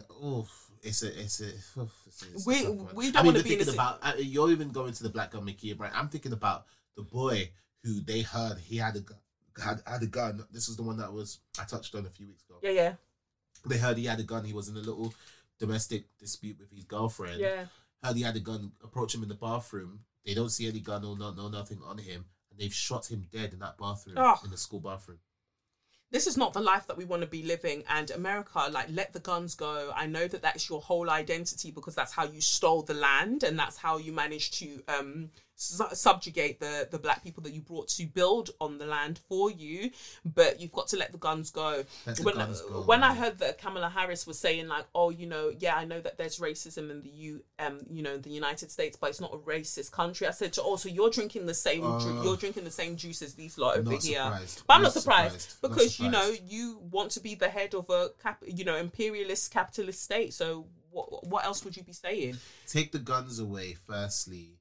And I don't even know what to say. They need to put these kids into some programs. Yeah. But we're asking for the whole of how America as an entity, how it functions currently, to be rewritten. That is centuries of work. That's not something that you do overnight, and a lot of people are going to fight back against that. They don't want that to happen. I feel like it's the same with the UK. They love suffering. That's why we're seeing it in the election results and things like that. They're always going to choose racism over their own humanity. Forget the humanity of other people. They'll choose racism over their own humanity. They'd rather cut off their nose to spite their face if it means we all have the same face. Crazy to me. Absolutely crazy to me. But I feel like when the change will truly come is let it be a young middle-class white boy. Yeah. Let it be a young middle-class white boy. Let his dad have some stake in a big company or know someone who knows someone, then the conversation is going to start as to how do we control guns. But I don't know, because Sandy Hook happened. Sandy Hook was a fucking primary school, and the guy went there and shot up all the children. Shot the children. For me, that would have been the point where it's just like, you know what? We're done. Call it a day, because the little babies are being killed. Like, you killed the little babies. Let's entertain the idea that, okay, cool. So America's like, all right, cool. Let's take the guns off the streets. I actually now worry, now that I've said that out loud, I worry that will cause chaos. Like, imagine if America said everyone needs to get rid of their guns, or let's say they do some sort of gun amnesty. Would you feel comfortable driving to where they want you to come and dispose your guns? Like, I feel like people would go on a rampage. Yeah, it'll be an all-out war. Yes.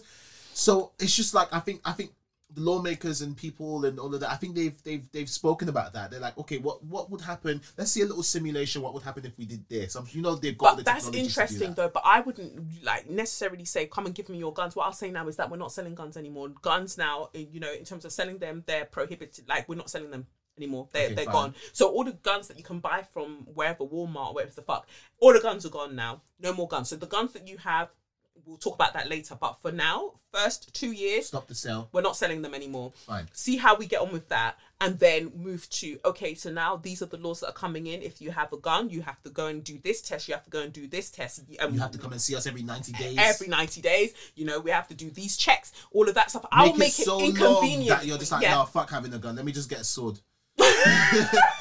No, you'd just be like, you would I'm agreeing with you. You're selling it to me. That's literally how they need to do it. Yeah, they need to wean them off it. Yeah, because if you do it in I'm because look at how they stormed the Capitol building. That was only a little taster. That was only a little, because that really happened, right? That actually happened. But go on. Trump, I don't know what he's doing now. He's probably chilling on Facebook. But that was just a little taster of, if you try us, this is what we are capable of doing. Now imagine that all the states do that. Ooh. Chaos. And the thing is, black people aren't going to be playing with you this time. No. They're not going to be playing with you this time. And so it's going to be mad for everybody. Everyone. And I feel like that will probably be the beginning of the race war. Yes, because we joke about it, but it's a serious thing. Serious thing. I think they need to do something ASAP. Like, it's horrible. But when all the money that you've been able to acquire and accumulate over the centuries have been because of war, that is your identity. Like, guns are part of your identity. What does that now mean for even the movies that you make, where you glorify holding guns and shooting up this and shooting up that? Even talking about that, sorry, I'm glad you brought that up. Like, everyone knows I love me an action movie. Yeah. I do love me an action movie. Sell whatever it is to me. However, I found that recently, maybe it's probably from about last year, I cringe now. Yeah. Like, it's like there's certain instances where I'll be watching an action film, and let's say the main character, he's in this club, he's in a dangerous club, and then he's just shot 5 man dead to get to the big guy, right, in this club. Yeah. But then, watching that years ago, you were like, yeah. But then now watching, like, you just shot 5 people dead. No, seriously, you just shot 5 people dead. And you've just walked casually into the club. I'm probably going to continue to watch action films, but I'm still going to be cringing now. But once you see it, you can't unsee it. That is my thing now. That is my thing with action movies, and it has been for a few years. Is that, like, I watch it now and I'm just like, but those people are dead forever. Yeah. What about their families? They're dead forever. And you've just completed your mission. And you've just carried on. And they've slept well that night, probably even had sex with the girl that they're chasing still. Oh. Based on how these action movies go, that's usually what happens. Yeah. And then the girl then cleans you up. She cleans up your scars. blood, your scars. He's a murderer, babes. And she takes the bullet out with a tweezer. Yeah. Aww. And says, you got to be careful this time. I'm not going to keep going through this. But you just killed 5 people. But he just killed 5 people. So I think even that, like, look, if they said that as part of the whole gun reform and everything, that they need to monitor or change the way that they play with guns in movies, I'm happy with that. If I know it's going to save lives, I'm happy. We've got action movies from years ago. We'll just rewatch them. Yeah. Do you know what I mean? If I'm desperate. Because if we look at the industrial kind of complex or that it is in terms of when we're making all of these movies, Hollywood's making these movies, it tries to normalize, and has done for decades, tries to normalize white men having guns, because primarily they're the ones that have the guns, and then Or they have a show- right to. Yeah, and then they show everybody else. And I know that we've got a recent film now with Michael B. Jordan, and he's got a gun, and Without remorse. yeah. Still okay, decent film. But it's still like none of you need it. The one that I hate the most, Lara Croft Tomb Raider. I despise that shit because Really? you literally listen to your name, Lara. Lara. No, Lara. Listen to your name, Tomb Raider.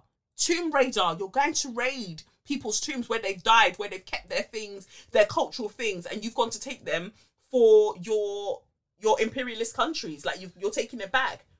The cradle of life, you're going to go and steal people's stones and then take it. Like when you rewatch films with a new understanding, you're like, you lot are disgusting. No, I feel you on that. But let me tell you something. For some reason, I never warmed to Lara.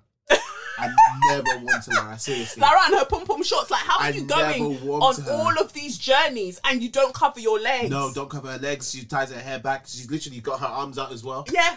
Nothing. She just Nothing. literally- No knee pads. No nothing. No. No mosquito spray. She's just out there with guns and pom pom shorts. I never warmed to her. Never, ever warmed Braids to her. just swinging anyhow. It's good that I didn't now. But I think it's something needs to change. And like, I even feel uncomfortable with the ages that some of these kids are playing, like some of these really violent games. Yes. Yeah. Because wasn't there a story years ago about this boy that was playing these violent games and then he's gone on the street and then he's... Look, I can probably just make that up and could search for a news article and you'll find it Yeah, literally. Yeah. It's just like, something needs to change. Something needs to change. But yeah, it's one of those times where I'm glad that we're in the UK so that at least the most you can do is taser Misha. Yeah, So- well, we say that, but tasering can still kill Tasering can somebody, still- yeah, and they've managed to crack people's necks and just have a taser. Like, where there's racism, there's a way. It's true. There is It's a way. Where there's white supremacy, there's a way. But talking about films and regulations and things like that, I know that Disney's under fire for what they've got some kind of issue now where people are saying that Sleeping Beauty didn't consent to the kissing. Yeah, sorry. I shouldn't laugh. I actually shouldn't laugh because look, ultimately, what they're trying to teach the kids is a good thing. What they're trying to teach the kids. Yeah. My issue is when we look at the nature of sex offenders and those people. Is there stats to show that?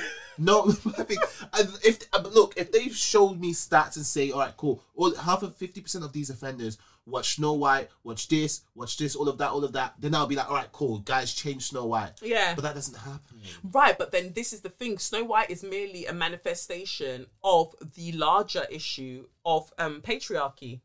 Right? So even if they didn't watch Snow White, and obviously even if they didn't watch Snow White, the larger society is still letting them feel like they have access to women's bodies, and they will hear these stories in one way or another. There's no how that you're going into, we even talked about nursery rhymes last week, innit? There's no how you're going through the school system in the global north or west, whatever you want to call it. There's no how you're going through this school system not interacting with any of those stories. Fine. Now, some of us will interact with the stories and be like, that's a bit wayward, but none of my business. But now if you are then...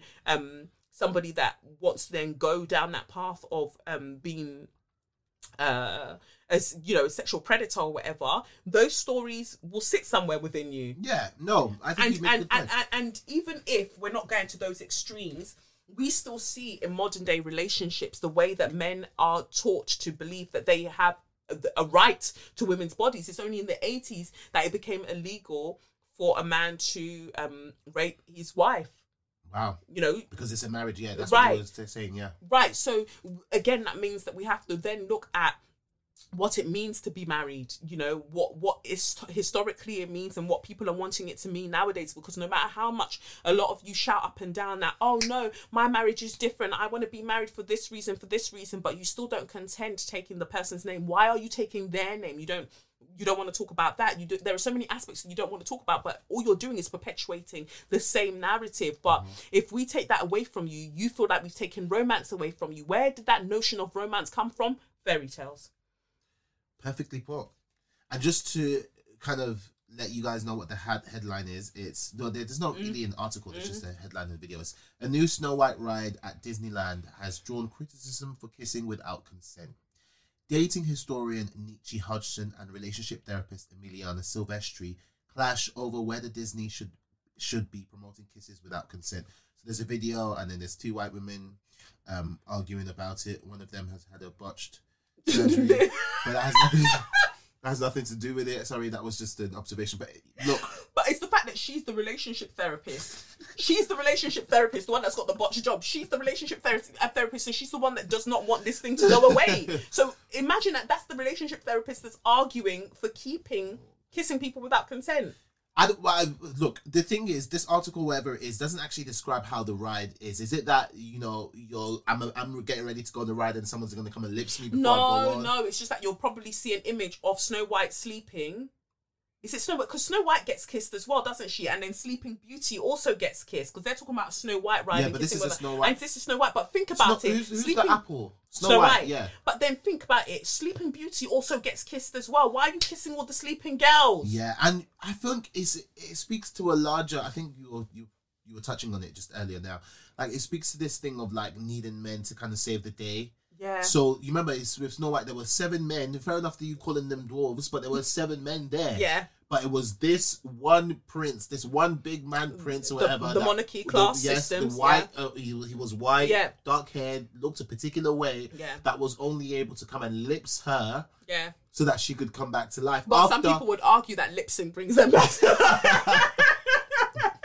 Boy, I do not know. But after you're trying to tell me that an evil lady gave her a poisonous apple. Again, look at the older woman and the ageism that's happening there. Yeah. This old evil woman that's jealous of her beauty. Again, the narrative that you're enforcing upon young girls from a young age, that old women won't like you, and they want your beauty, and you're a threat to them. So they've got to, send you to sleep, and then a man will come and save you. Same with Little Mermaid. He had to come and help you get your voice back, or whatever the hell. You watched that one, but right, but I just. Although she lost her voice because she wanted to, but then she figured it out in the end. All because of man. Everything's all because of man. Always all because of man. Beauty and the Beast. Like, he captured you, and then while you were captured, you fell in love with him because you saw a true side. That's Stockholm Syndrome. Guys, come on, wake up. But then it's the and so women then take those kind of romantic stories, and then nowadays they're like, oh yeah, even if he's beastly towards you, you can love him out of his ways, and you can love him to be a better person. More time, you can't. It's interesting you say that. I actually think that if we're moving past, like, fairy tales, if we look at literature, like, I'm thinking of something you said that made me think of A Streetcar Named Desire. Oh, yes, yeah. Blanche. No, Blanche was the wife. Stanley was the husband. Yeah. Books like that. Right, Blanche wasn't Blanche the one that was this crazy one. Well, they said that she was crazy, that she got lobotomized, didn't she? Yeah. And Stanley was the partner to the other, to her sister. To her sister, yes, and he was quite abusive. Yeah. So things like that. I remember there was one particular scene where they described Stanley as this kind of like animalistic, kind of like primal kind of gorilla, and then you see his wife. They describe her as like, I don't know, submissive, the way, and very submissive. Yeah, that's how they do it. That's how they did it, and I feel like reading a book like that kind of makes you feel like that's kind of like sexy, right, or like romantic. But the thing is, then notice how Blanche is then portrayed, because she has some kind of I guess more autonomy for in terms of her sexuality. Stanley hates her for that. Absolutely. Because my wife could never move like that. Yes. That's the whole issue that he has, and he's slightly attracted to the fact that she has autonomy over her sexuality, but he doesn't want his wife to be like that. Stella. Yeah, Stella. That's it. Stella. He doesn't want her to be like that. So it even there, you kind of start seeing how everything plays. Even the title, A Streetcar Named Desire, like, it's something that will get away from you. Like, it's not something that you are in control of, but you can be a passenger of. There's so many things, but there's a song that Blanche sings in there, like, oh, it's only a paper moon, sailing over a cardboard sea, but it wouldn't be make-believe if you believed in me. I always think about that it's the fact that for our love to come alive, we need somebody else to believe in it.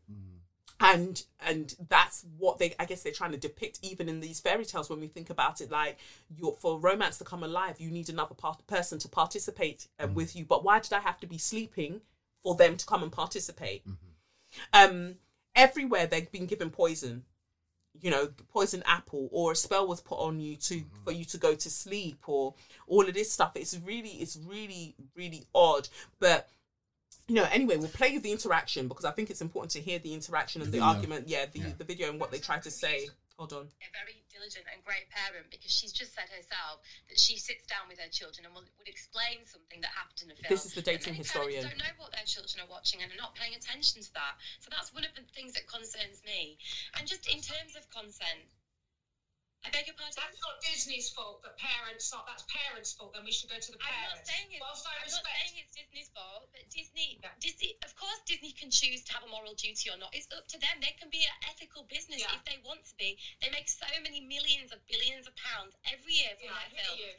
And children watch them very young, and they are some of the first stories that they imbibe. I hear you, and I watched them, and I was never confused about consent. I watched all the Disney films. But you were confused about surgery. Neither of us are confused about consent. I think it's the responsibility of the parent. I think it's brilliant, and respect you for bringing this up as a conversation, and it's important. But it's not Disney where we should be looking to. That's the cause of this problem. You're absolutely right. It's parents. Education could do with changing it, and Disney have evolved through criticism, and they have changed the characters, and Tangled and Moana and Frozen, and there is a lot of, they've changed and they've evolved. This is a very historical story that I don't think they should have to change history because of this consent issue that I don't believe has caused any issues. Nikki, it's not sorry, I just want to ask, it's not even that it's a historical story, it's just not, it was never true. Yes, exactly. All of the things that happen in this story, we have suspended our disbelief about. Yes. The story itself didn't end with a kiss. Disney invented that kiss, so they do have responsibility for changing the plot line. The original 1812 Grimm story does not end with a kiss. Instead, the dwarf carried the coffin. No, it didn't. But that original story had that man at 32 and the child, and that Snow White at 14, didn't it? So the original story got a lot. She was actually 7. Oh my God, this gets worse. Exactly. So we could go into it. That to be. I mean, all. Wow. That's something I needed to know, that it gets worse. I didn't know that originally. That's what I was waiting for. Okay, cool. That was good to know. That's a bit of education for me, because you see, I was in two minds. I like what they were saying there. I understood consent perfectly, and I still watched Snow White, and I enjoyed Snow White, and I probably never watched it again. But you get what I mean? It never changed anything in me. But actually, no, if you're looking at the history of the story, you realize that it's actually, even whether or not it influences you to be a type of way or not, it's problematic. It's problematic. It's just funny to me the way she calls it historical story. Like, white people, I swear to you, they are in bondage over their fairy tales. And it's true, like when it's ingrained in you that much, it genuinely feels like a real story. Yeah, it feels like a real story. Historical, no, it wasn't historical, boo. And the Brothers Grimm are weirdos. They were fucking weirdos. All the stories that they wanted to tell were so grim. Hansel and Gretel. Hansel and Gretel, that was the first one that came to my mind just now. Sickening things, just very sick. They were very sick guys. Very, very sick. Yuck. Yuck. Goldilocks didn't end well. Good for her, because no one told you to be going into people's houses and trying their food. Anyhow, it's literally from that story that, like, I think Mummy was telling me, it's just like, no, you don't ever go into anyone's house and eat their food. But even Hansel and Gretel, why were you chomping at her building? Why were you eating? Why were you chomping at her gingerbread? Don't tell me there's anything problematic with Humpty Dumpty, because I loved Humpty Dumpty. Humpty Dumpty's some bullshit. Like, listen to it. Humpty Dumpty sat on a war. Humpty Dumpty had a great fall. All the king's horses and all the king's men couldn't put Humpty together again. So you just described a crime scene to me. And that was it. Like, I'm gonna stay with Humpty Dumpty. I was listening to everything else has been ruined but Humpty Dumpty, because Lev was listening to it on Coco Melon, and he was like, Humpty Dumpty sat on a wall, and I was listening to it like, what the fuck? Humpty Dumpty died. Humpty Dumpty died, and that's just the end. Like, what? Kids need to be watching movies like Coco. You know Coco the movie? No, I haven't seen that. You have watched it, Coco the movie, the animation on Disney? No. I've got Disney Plus now, so maybe I'll watch it then. Oh, are you sure you haven't watched Coco? Or was it Soul that you watched? Soul I watched. I loved Soul with all Sis, my you need heart. to watch Coco. Coco will make you cry. Okay. Coco Soul made me cry. Yeah. So was really good. But Coco, one of my favorite films ever. It teaches children how to cope with loss. Okay, I'll check it out. Really, really important movie. But even beyond that, it's so good. But Walt Disney was also a racist. So I just wanted to kind of make sure that was also in there as well. Someone was saying that when you're too woke, sometimes it makes you want to sleep. Sometimes it makes you want to sleep. I need a nap, goddammit, because it's a lot. But honestly, in terms of the consent stuff, what I found interesting about that conversation was that when we look at it, anything can change. We can change anything at any time. If we decided today that, okay, we're going to change that Snow White story, that Sleeping Beauty story, and just take that bit out, you could actually do that and move forward with a new story. You could. Would you rewrite it so that Snow White wakes up because of his breath? Yes. And then when she wakes up... Because I think from Aloni's thread, that's more realistic.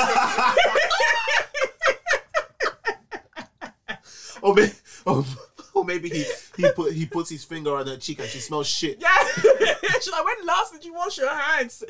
2 meters. 2 meters.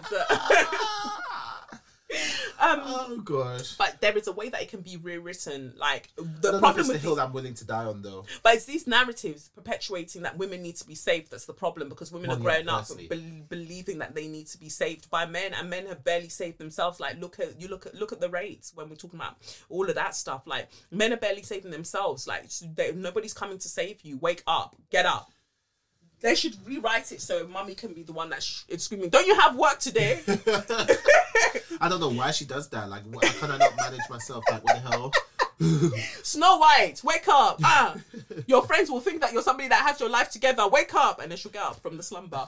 But no, honestly, I do agree that it's...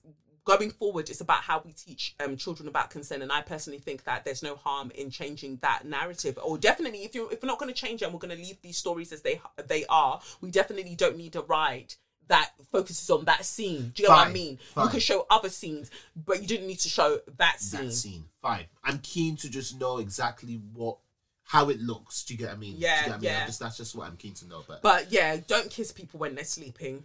Yeah. Don't. Just don't. There's just a lot to it that's rather problematic. Pocahontas being 15 years old when John Smith, that nasty bitch, came along.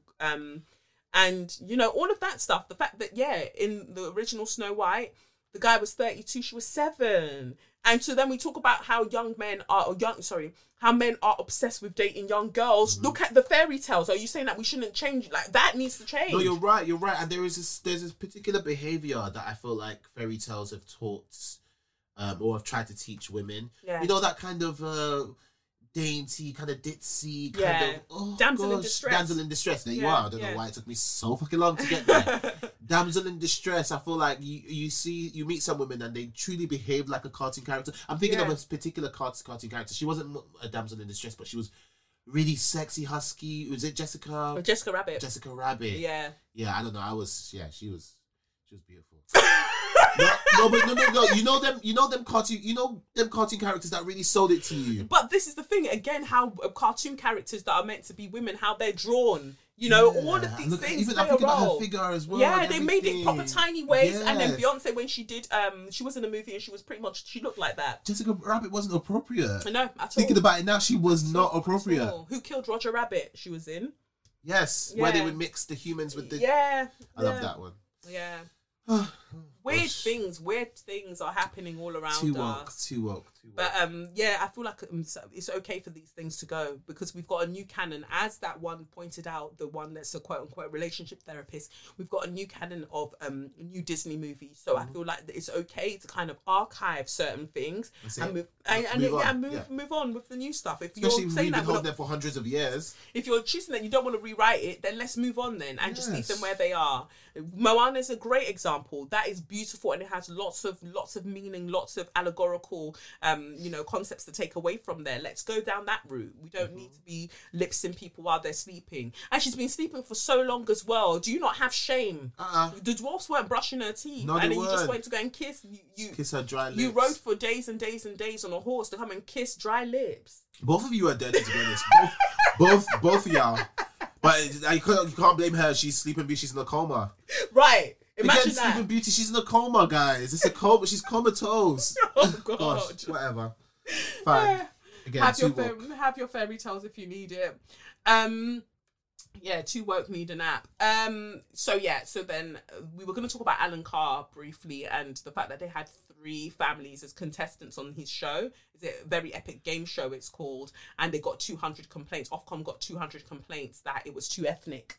You're joking me. No. I didn't see this one. I'm not going to lie to you. I didn't see this story. Okay, well, I didn't to me, see this story. I like Alan Carr, though. I think it's hilarious. Alan Carr's hilarious, but, you know, again, you lot went to go and do a whole report saying that Britain is not this and Britain isn't racist, but time and time again, you're being shown... British people are showing you that, no, we are. Stop saying that we're not. We are. And the more that you let people know that we are, they'll get the fuck out. Oh, yes. Stop pretending that we're not. We've put in so much effort into letting them know that we are. And you're just destroying it. What I find funny, actually, is that, you know, you had 200 Ofcom complaints. For a white person wanting to really defend Britain as non-racist, they'll say, oh, it's only 200. Do you know what it means for 200 different people? No, sis, you can't love what it means for 200 different people in the UK who don't know each other to complain about the same thing. Oh. That means they are representative of thousands of other people who just can't be bothered to complain, but feel the exact same way. Yes. So when I heard 200 Ofcom complaints, I heard 20,000 people that feel the same way. So then now let's look at the, what are they called? Diversity, their dance dance performance. That how many complaints that they received? Thousands. Now double that. Exactly. So look, we're probably they're trying to defend saying, oh, Britain isn't racist. Britain is very racist. It says here, Ofcom has reported 190 complaints from viewers of Alan Carr's epic game show who objected to the ethnicity of the contestants. The startling figures were included in the TV Watchdog's weekly report after the show aired a lineup of black players. Only black players? Yeah, so 3 families that are black. Okay. Yeah. Literally 3 families. So 6 black people. You saw 6 black people on your TV screen. And it was just you lost it. And it's funny because actually, as a black person, if I was watching that, I'd have picked up on that. I'd be like, oh, everyone's black. Oh, cool. But they were clearly doing it for us to be like, look, you know, ticking all the boxes. Mm-hmm. Because again, all these channels have boxes that they need to tick by the end of the year, quotas that they need to meet. But you know what it is? I prefer them doing it this way as a way where it's like 6 families and 1 black family. I feel like true diversification is, okay, we're looking for 3 families. 3 of them happen to be black. Let's go with it. You're all from the UK, aren't you? Yeah. Do you know what I mean? So this is how it should be done, but this is the pushback they're getting. Yeah. And so they go, the show, a reboot of Michael Barrymore's game show Strike It Lucky, was applauded by many for fielding a lineup of 6 black players on Saturday night, but several ended up posting about their disapproval on Twitter, prompting a pushback from other fans of the show and a debate about racism in Britain. One exasperated viewer wrote, "What sort of country do we live in when people have to criticise an Alan Carr game show because there are black people on it?" Another wrote on Twitter, "Shameful and disgraceful comments on here about the contestants on Alan Carr's epic game show all being black." Some people wrote, "No matter what colour, we are all people and have the right to a life, white, without abuse." A third said, "What? Why are people complaining about a black family being on Alan Carr's game show? Not everyone's white in this world. Also, it's a game show. Why should it even matter?" Alan Carr's epic game show, fronted by the 44-year-old comedian, revives a classic game show each week with members of the public taking on the games in exchange for cash prizes.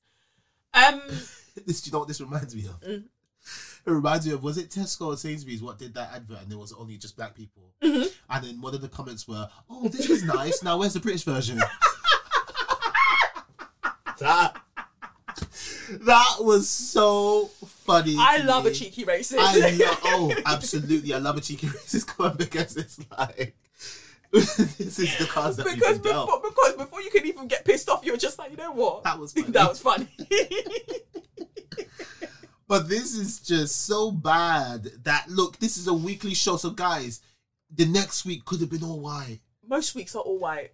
Oh, literally most weeks are all white. The racism is not even patient. Do you know how bad that is? Oh gosh! But you ask these people, and they'll be like, "I'm not racist. I just don't see why we needed three black families on there." Fucking hell, we live in the UK. Are they even together? Did you have to get the social work to get all of them together? It's an absolute shit show, mate. So it's an bad. absolute shit show. But anyway, that's by the by. Let's big up this week's show sponsor, the second show sponsor, who are ExpressVPN, before we get into Straw of the Week, aka Suck Your Mum. Be right back. So, like I said, before we get into Straw of the Week, bigging up the second show show sponsor this week, who are ExpressVPN. As we said earlier, like, at least if you want to move mad with ExpressVPN, innit? Because incognito mode is not enough. It's probably not as incognito as you think. And why would it be? Incognito mode, like the Chrome browser itself, is a Google product, and Google has made its fortune by tracking your movements online. There's even a $5 billion class action suit against the company in California, where it's accused of secretly collecting user data. Google's defense: incognito does not mean invisible. So how do you actually make yourself as invisible as possible online?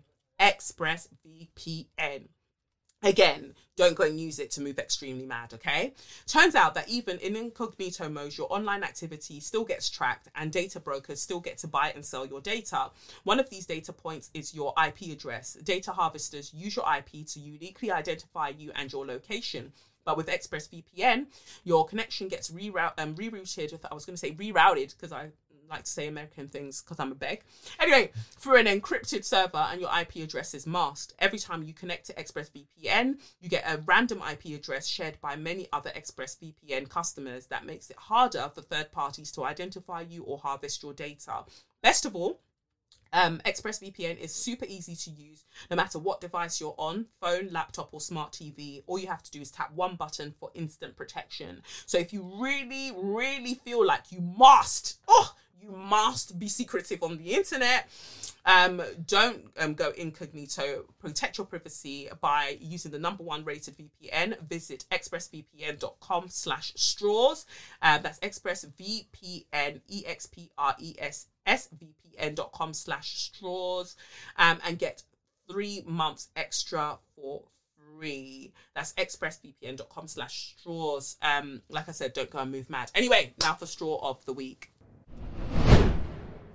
Okay, so our first letter this week, we've got 2 straws. You're given 2 straws. Yeah. Okay. So first straw from this person writes, Dear Kelechi and Sadiq, I hope you are both keeping well. And Sadiq, I hope your return to the gym has been cathartic and rewarding. Oh, it has. Thank you. That's so nice. I love a specific and personal message. Love you. Thank you. I love that. It has been amazing. Kelechi, as a Patreon, I wanted to thank you for making past readings accessible, as they have been really helpful on my journey so far and something I go back to as I enter into new spaces. So thank you. Now, let me get my words out because I am burning and this needs to be said. Lakeith Goofy Sandfield has been caught in a clubhouse room that was spewing some of the most disgusting anti-Semitism. Am I surprised? No. They should have taken his phone away when he was giving oohs and ahs and pussy popping. They should have cut his fucking line off when he was talking about my Ugandan king, Daniel Kaluuya, talking about he went to lunch with the director. But bitch, here you are. They should have given him a brick phone with 2 numbers on it, when that convo was used to fuel xenophobia about the ADOS massive. But here we are. Now, this undercover Hotep is in a room demonizing Jewish people. I've attached the article for your reading. Can this man take a long nap in the sea? Because at this point, I hope he gets jumped on the way to a lunch to a director. How are you this bigoted? And now other beta nigzels, oh my God, think it's cool to be anti-Semitic. I have so much more to say, but I'm running out of composure just thinking about it. May he be paid in nothing but straws, and may he never think any of this, again. I love the podcast, and I can't wait to see your magazine cover. Lots of love and light, Shah. Thank you so much. I was reading, though, that I think they kind of cleared it up that he didn't say anything. I could be wrong, but they said that he didn't say anything in that specific room. But women like yourself, who I trust, and other, black women have said that, even if it's this one, we can't really say too much about. The fact is, a lot of you listen to him in that, talking about Daniel Kaluuya, in that clubhouse room, and he seems to be doing a lot on there and just be finding himself in the most wayward rooms. And this is the thing about Clubhouse. Like, just by you being present in the room that madness is going on, you're going to be mad by association. So once you realise that certain conversations are happening, if you're not about it, you need to come out of that room with speed. Straight away. Or observe the conversation before going on stage. Yes. I'm not... so when I dropped off Clubhouse. Yeah, I have. Majorly. I couldn't tell you what. I'm surprised to even hear this story because I didn't hear about it myself. Yeah, when I see people still tweeting about it and using hashtags from the rooms, I'm just like, oh, you lot are still there. Wow. It's surprising to me. I noticed that things, I don't know, my head was clearer. I felt better. And then I was like, what's different with me? I deleted the app.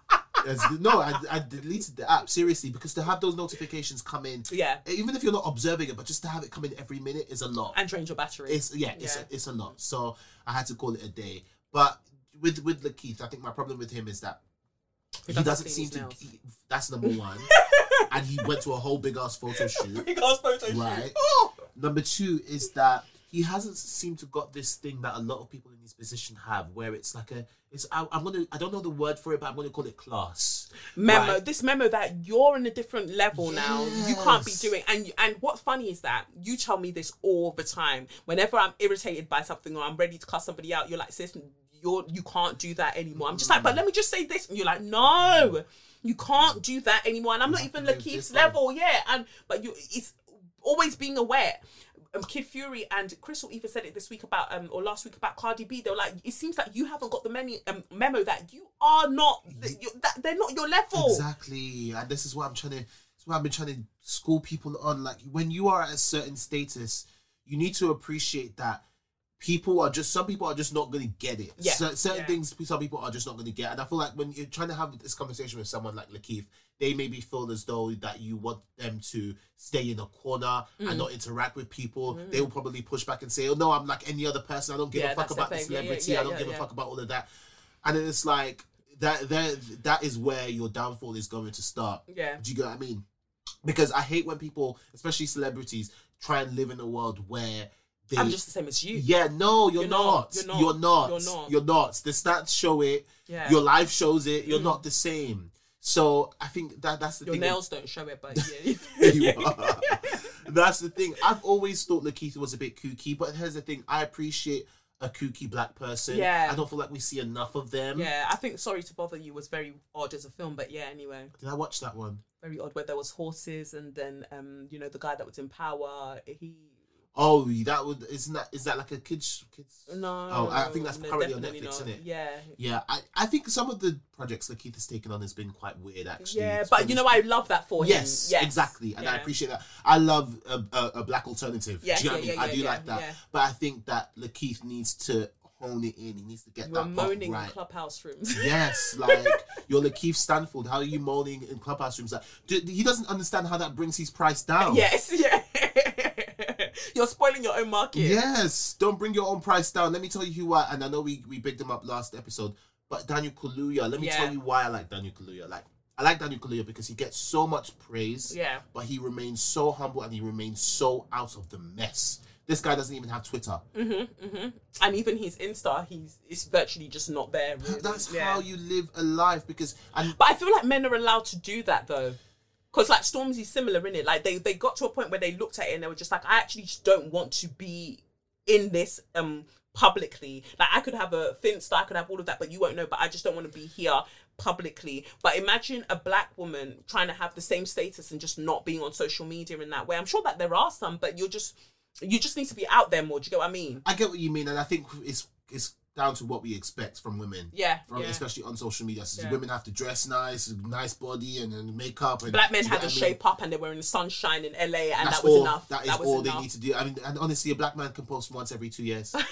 And honestly, that's enough. So I feel like it's probably from an expectations point of view. Will Smith says he's going to get his body together. Oh my God, this is the worst shape I've been in my life. Everyone's like, yeah, Will. And all the other men, they're like, oh, here's a picture of me in my boxers too. And I was just like, see, you lot can do that. No, even with that, it's just... And you're going to sell us something shortly. Yeah, that's what he's doing because he's putting it on YouTube. Yeah. But even just with that Will Smith's one, he's deceiving you guys. Will Smith has worked out pretty much all of his life. The guy has muscle memory. Yeah. So all he needs is 2 or 3 weeks clean eating, back at the gym. He is going to be. I just feel like he's deceiving you guys. But he's doing that because he's going to promote more, He's not going just to that. promote- That's what he said. Yeah, he said, "Oh, guys, look at me. I'm in the worst shape of my life now. Follow me on YouTube to see how I change Willie's it." big challenge, Big Willie's Willy, challenge. Big Willie challenge. It's Yeah. even a strange name, Sha. But follow me on YouTube. So it's not authentic. Yeah. It's not. I don't really feel it. Do you get what I mean? A lot of guys have been scamming other guys by Yeah. acting like they were once fat Yeah. and then shedding the weight Yeah. in 2 or 3 weeks. Yeah. A lot of these guys have muscle memory, firstly. Yeah. And secondly, you're pushing your tummies out. Yeah, yeah. You're pushing your tummies out. And you Why? know, it's interesting when you even say that about muscle memory and things like that, because that's why I never get overly stressed about when I'm like not able to train to the extent that I like to train. Like I've been back.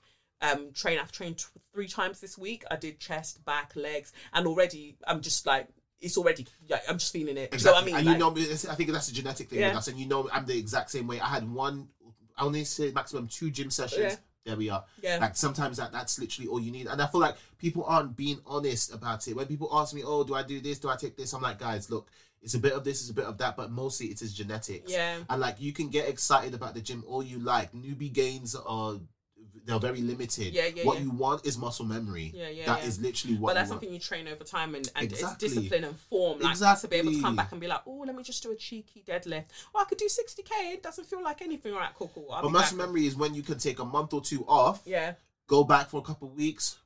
So you're you back need, at it. But then it's because you never stray too far.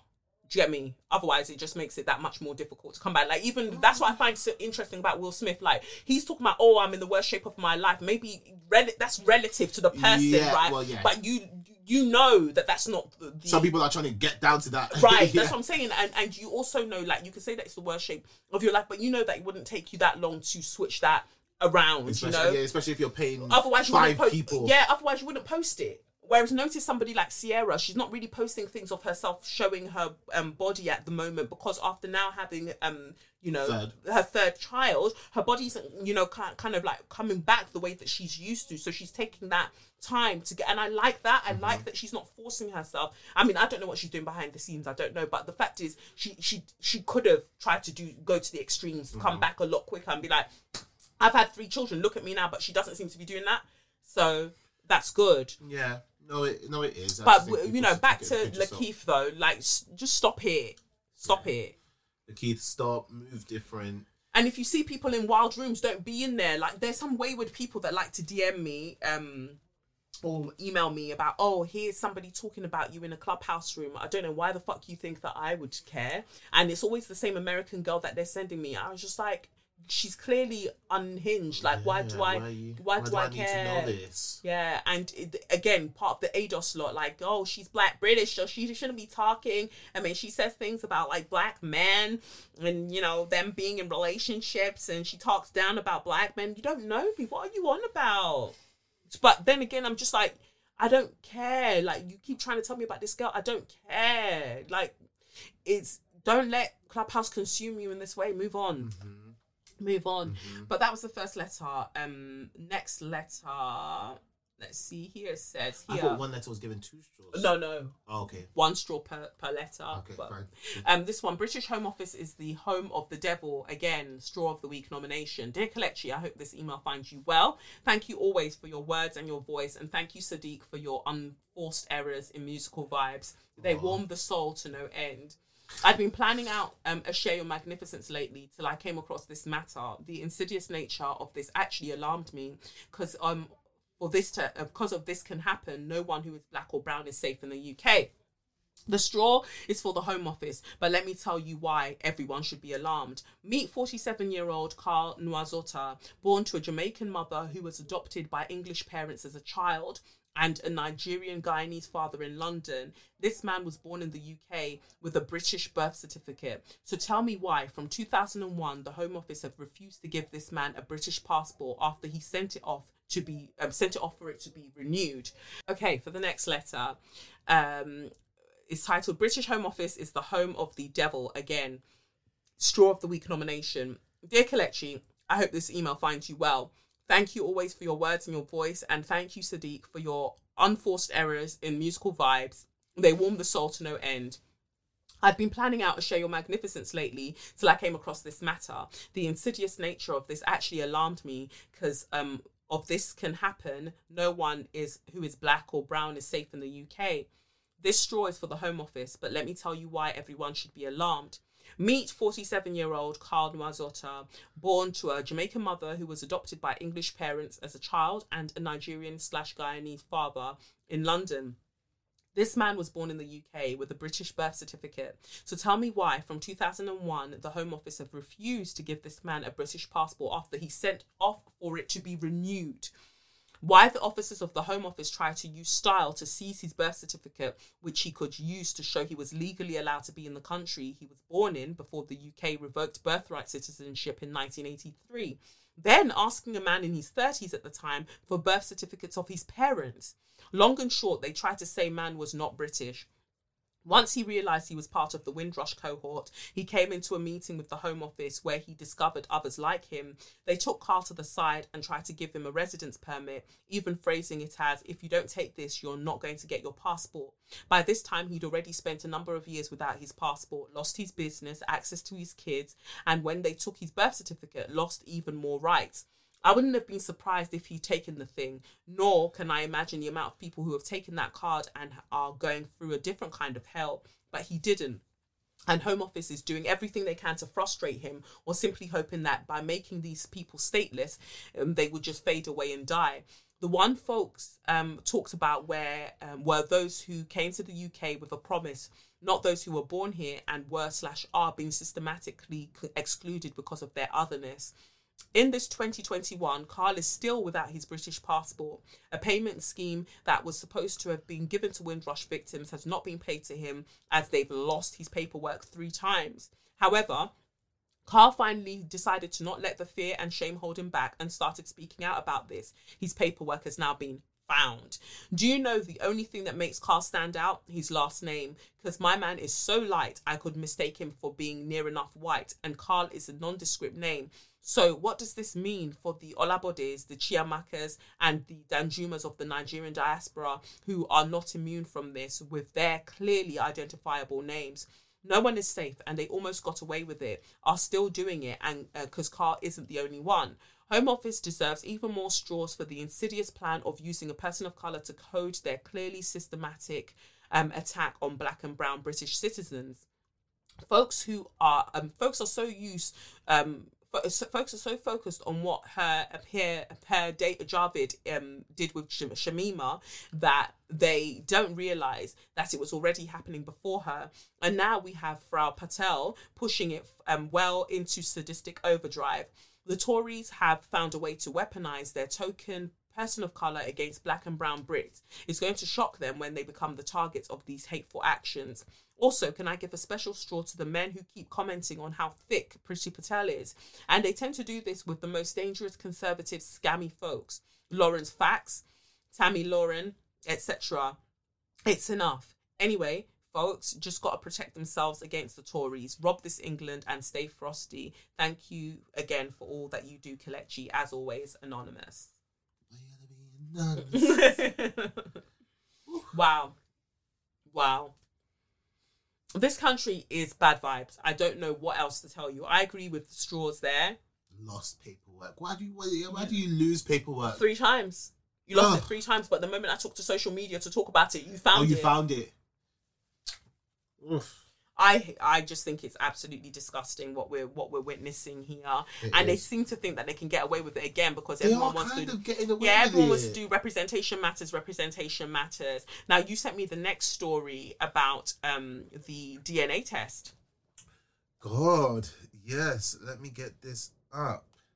That blew my mind because I was just like, exactly, this is why we keep saying that capital punishment should not be a fucking thing. Like, because all the people that you want to capitally punish are usually black people and or white working class people and brown people. Like, stop it. Just stop it. Please, this is a big straw. So, tests from 1993 killing reveal another man's DNA other than executed Arkansas inmate.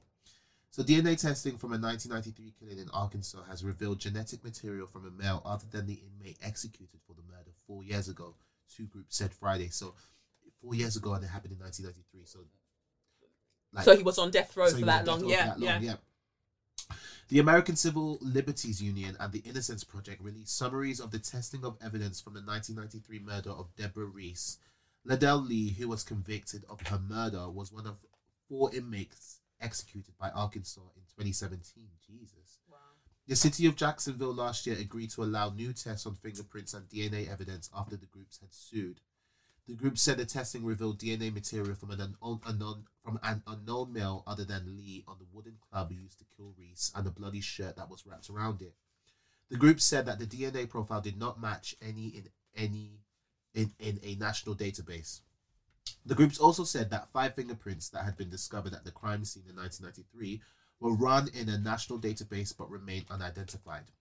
While the results obtained 29 years after the evidence was collected proved to be incomplete and partial, it is notable that there are now new DNA profiles that were not available during the trial or post-conviction proceedings in Mr. Lee's case, Nina Morrison, Senior Litigation Counsel at the Innocence Project, said in a statement. Wow. Lee was the first of 4 inmates Arkansas executed in April 2017 before its supply of a lethal injection drug expired. The state had originally planned to execute 8 inmates, but 4 were spared by court rulings. Arkansas hasn't executed any inmates since April 2017, and the last ones were they did incorrectly. Oh, I honestly, like it's. How do you even comfort those families? Because more time they're telling you, I'm innocent. Yeah, sure you are. You're on death row. Like, we know how institutional racism works and how, like, the moment that you see anything that makes you think like, oh, we might not have the right person, you're not going to try and look even any further. You just want this black person to hold the L and, go down for it. And I think that that's disgusting. Like, the whole point of it is, it's just wild. It is disgusting. And I think the problem is that what you find is that even when you're watching shows and movies on America, it's actually quite real in explaining how when it comes to the court system, it's literally just a matter of pinning it on anybody. Yeah. It is about closing the case. Yes.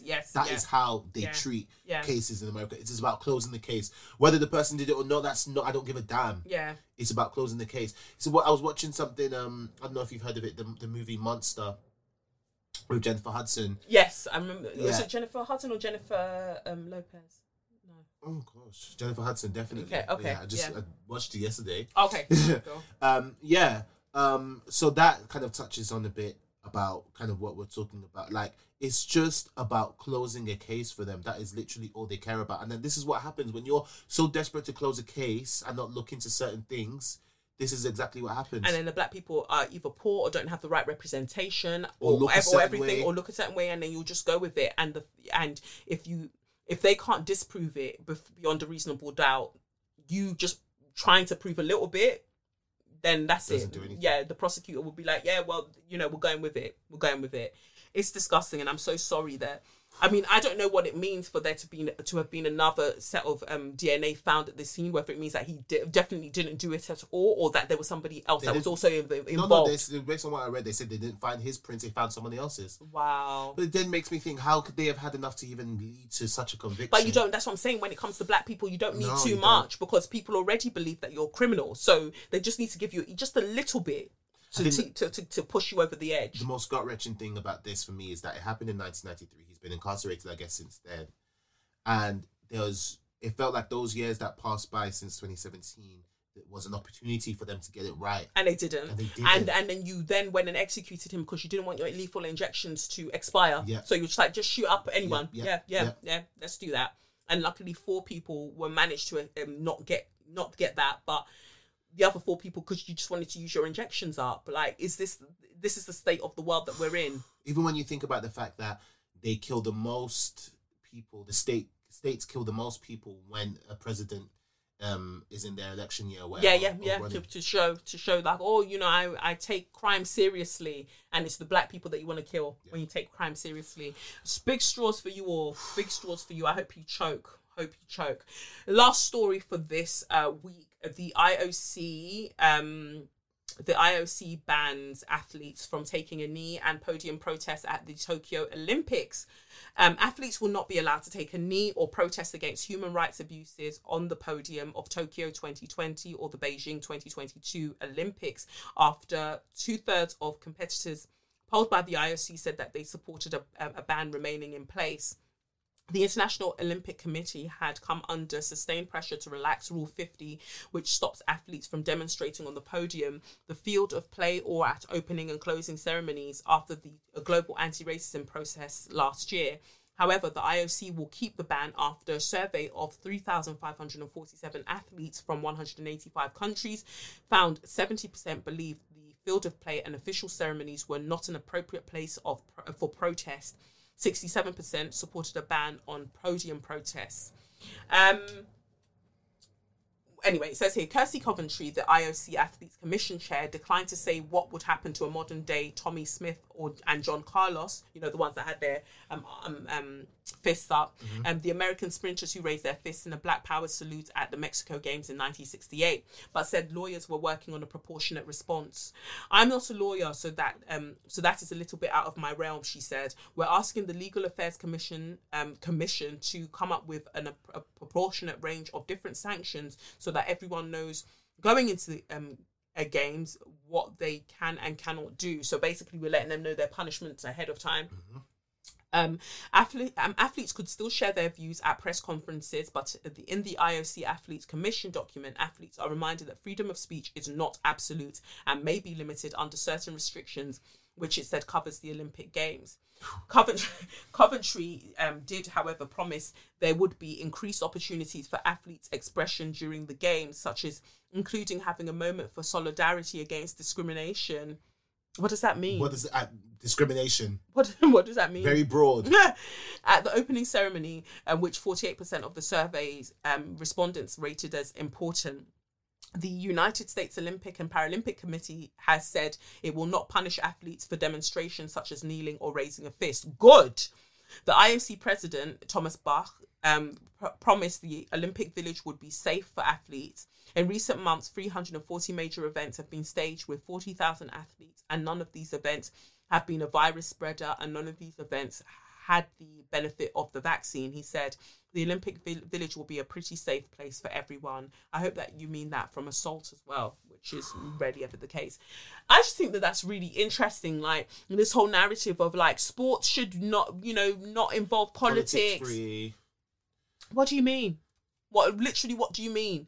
If I'm on the podium, if I've worked hard enough and I'm excellent enough to make it on this podium, I will demonstrate. I will say whatever I need to say. I will show what I need to show, and you're not going to stop that. Like, if they get away with this, I know that it's similar things that then they'll try with F1, because I know that I just know the F1 lot are, the Formula 1 lot are over. Gagging. They can't wait to get rid of this whole Lewis Hamilton, because that's how they see it. They just see it as this one-man Lewis Hamilton parade. Doing all this BLM stuff. Yeah, this BLM stuff, being tyrannical and forcing everyone to kneel before a race and all of that stuff. Why do we have to have end racism on our cars? All of that stuff. You can see that they want to be done with it. So for the IOC to allow this, we know that then they're going to turn around and be like, well, maybe we could, do a little bit of that. Yeah. Why not? I just think it's one of those ways where, you're targeting black and minority ethnics without actually saying you're targeting black and minority ethnics. Because let's be honest, you're not getting a whole load of white people protesting. Who you want to shut the fuck up. Yeah. So again, it speaks to that idea of like, what's that guy, the presenter that was telling LeBron to shut up and dribble? That's literally what you are telling our people to do, to shut the fuck up. Yeah. No, I don't give a fuck about how politics is affecting your personal life and the life of your families and friends. I just want you to play this game, and when you're done with this game, you can talk about whatever shit you want to talk about. But don't bring that fucking BLM stuff here. Yeah. That's what you're saying. Literally. That's what they should have just written that in the document. I would have appreciated that more, rather than all the other things that they went to go and write. And the fact is, they're like, oh yeah, well, you could talk about it at the press conference. What, the press conference that you won't let me have, that you'll tell me that there isn't enough time for, and you'll move me swiftly along. Are the press even going to ask questions about it? Right. And then you don't want me to do it on the podium because you want all the photo opportunities to be as you want. Yes. Look, again, if you want to be on the right side of history, you need to fuck shit up. they will see me holding the maddest signs on that podium. You will see me doing the most because this is the thing. Like I think we forget because we're living in it right now. It's very important how stories are retold and how people learn and come about certain things. Because if you put all of this in a history book now, we're not seeing any of the protests. We're not seeing any of that. We start to think that life was okay. Yeah. And we want the people, the future children, the generations in the hundreds of years time, we want you to know that shit was not okay during this time. But that's why they want to do it, to stop any future dissent. They don't want you to, they want to make it out like, no, nobody ever protested before you lot, so why are you doing this? And then they can shut it down a lot quicker. No, people must know. Yeah, people must know. You can't be gaslighting and doing revisionist history. Fuck you. Like tell it how it is. And yeah, state what the punishments are. Do it. But it's going to get done anyway. What they'll probably try to do is like disqualify you from, if you've won, they'll disqualify your whatever. Well, do what you want. Do what you want. But people should be allowed to protest, and anything that you're doing to stop them, I just think it's disgusting. But what's interesting is that the athletes are the ones, that were filling in the survey and be like, yeah, we don't want all of that stuff. But then the majority of you, what are you? White. So of course you don't want to see any of that stuff. You want everyone to shut up and just get on with it. Yeah. It's a disgusting state of affairs. Any of you that said that you didn't want any protest, you don't want to see any of that, and you can suck your mums. And yes. I hope that you fail your drug test and you can't compete. But yeah, that's it for this week. I guess we've covered all of the things. Covered quite a bit. Yes, thank you ExpressVPN. Thank you BetterHelp for sponsoring the episode. You can join me on patreon.com/Kelechi Okafor for extra tarot readings. I haven't put any up in a couple of weeks, but I'll get on to that as well. But I also post things for you lot on my close friends Instagram as well. You can follow me on Kelechi Okafor or at Say Your Mind Pod. You could follow me on Twitter and Instagram. That's at SadiqOJN. And that's that. This has been SYM, officially known as Say Your Mind, unofficially known as what? That's right, Suck Your Mom. So we'll see you later. Bye. Peace.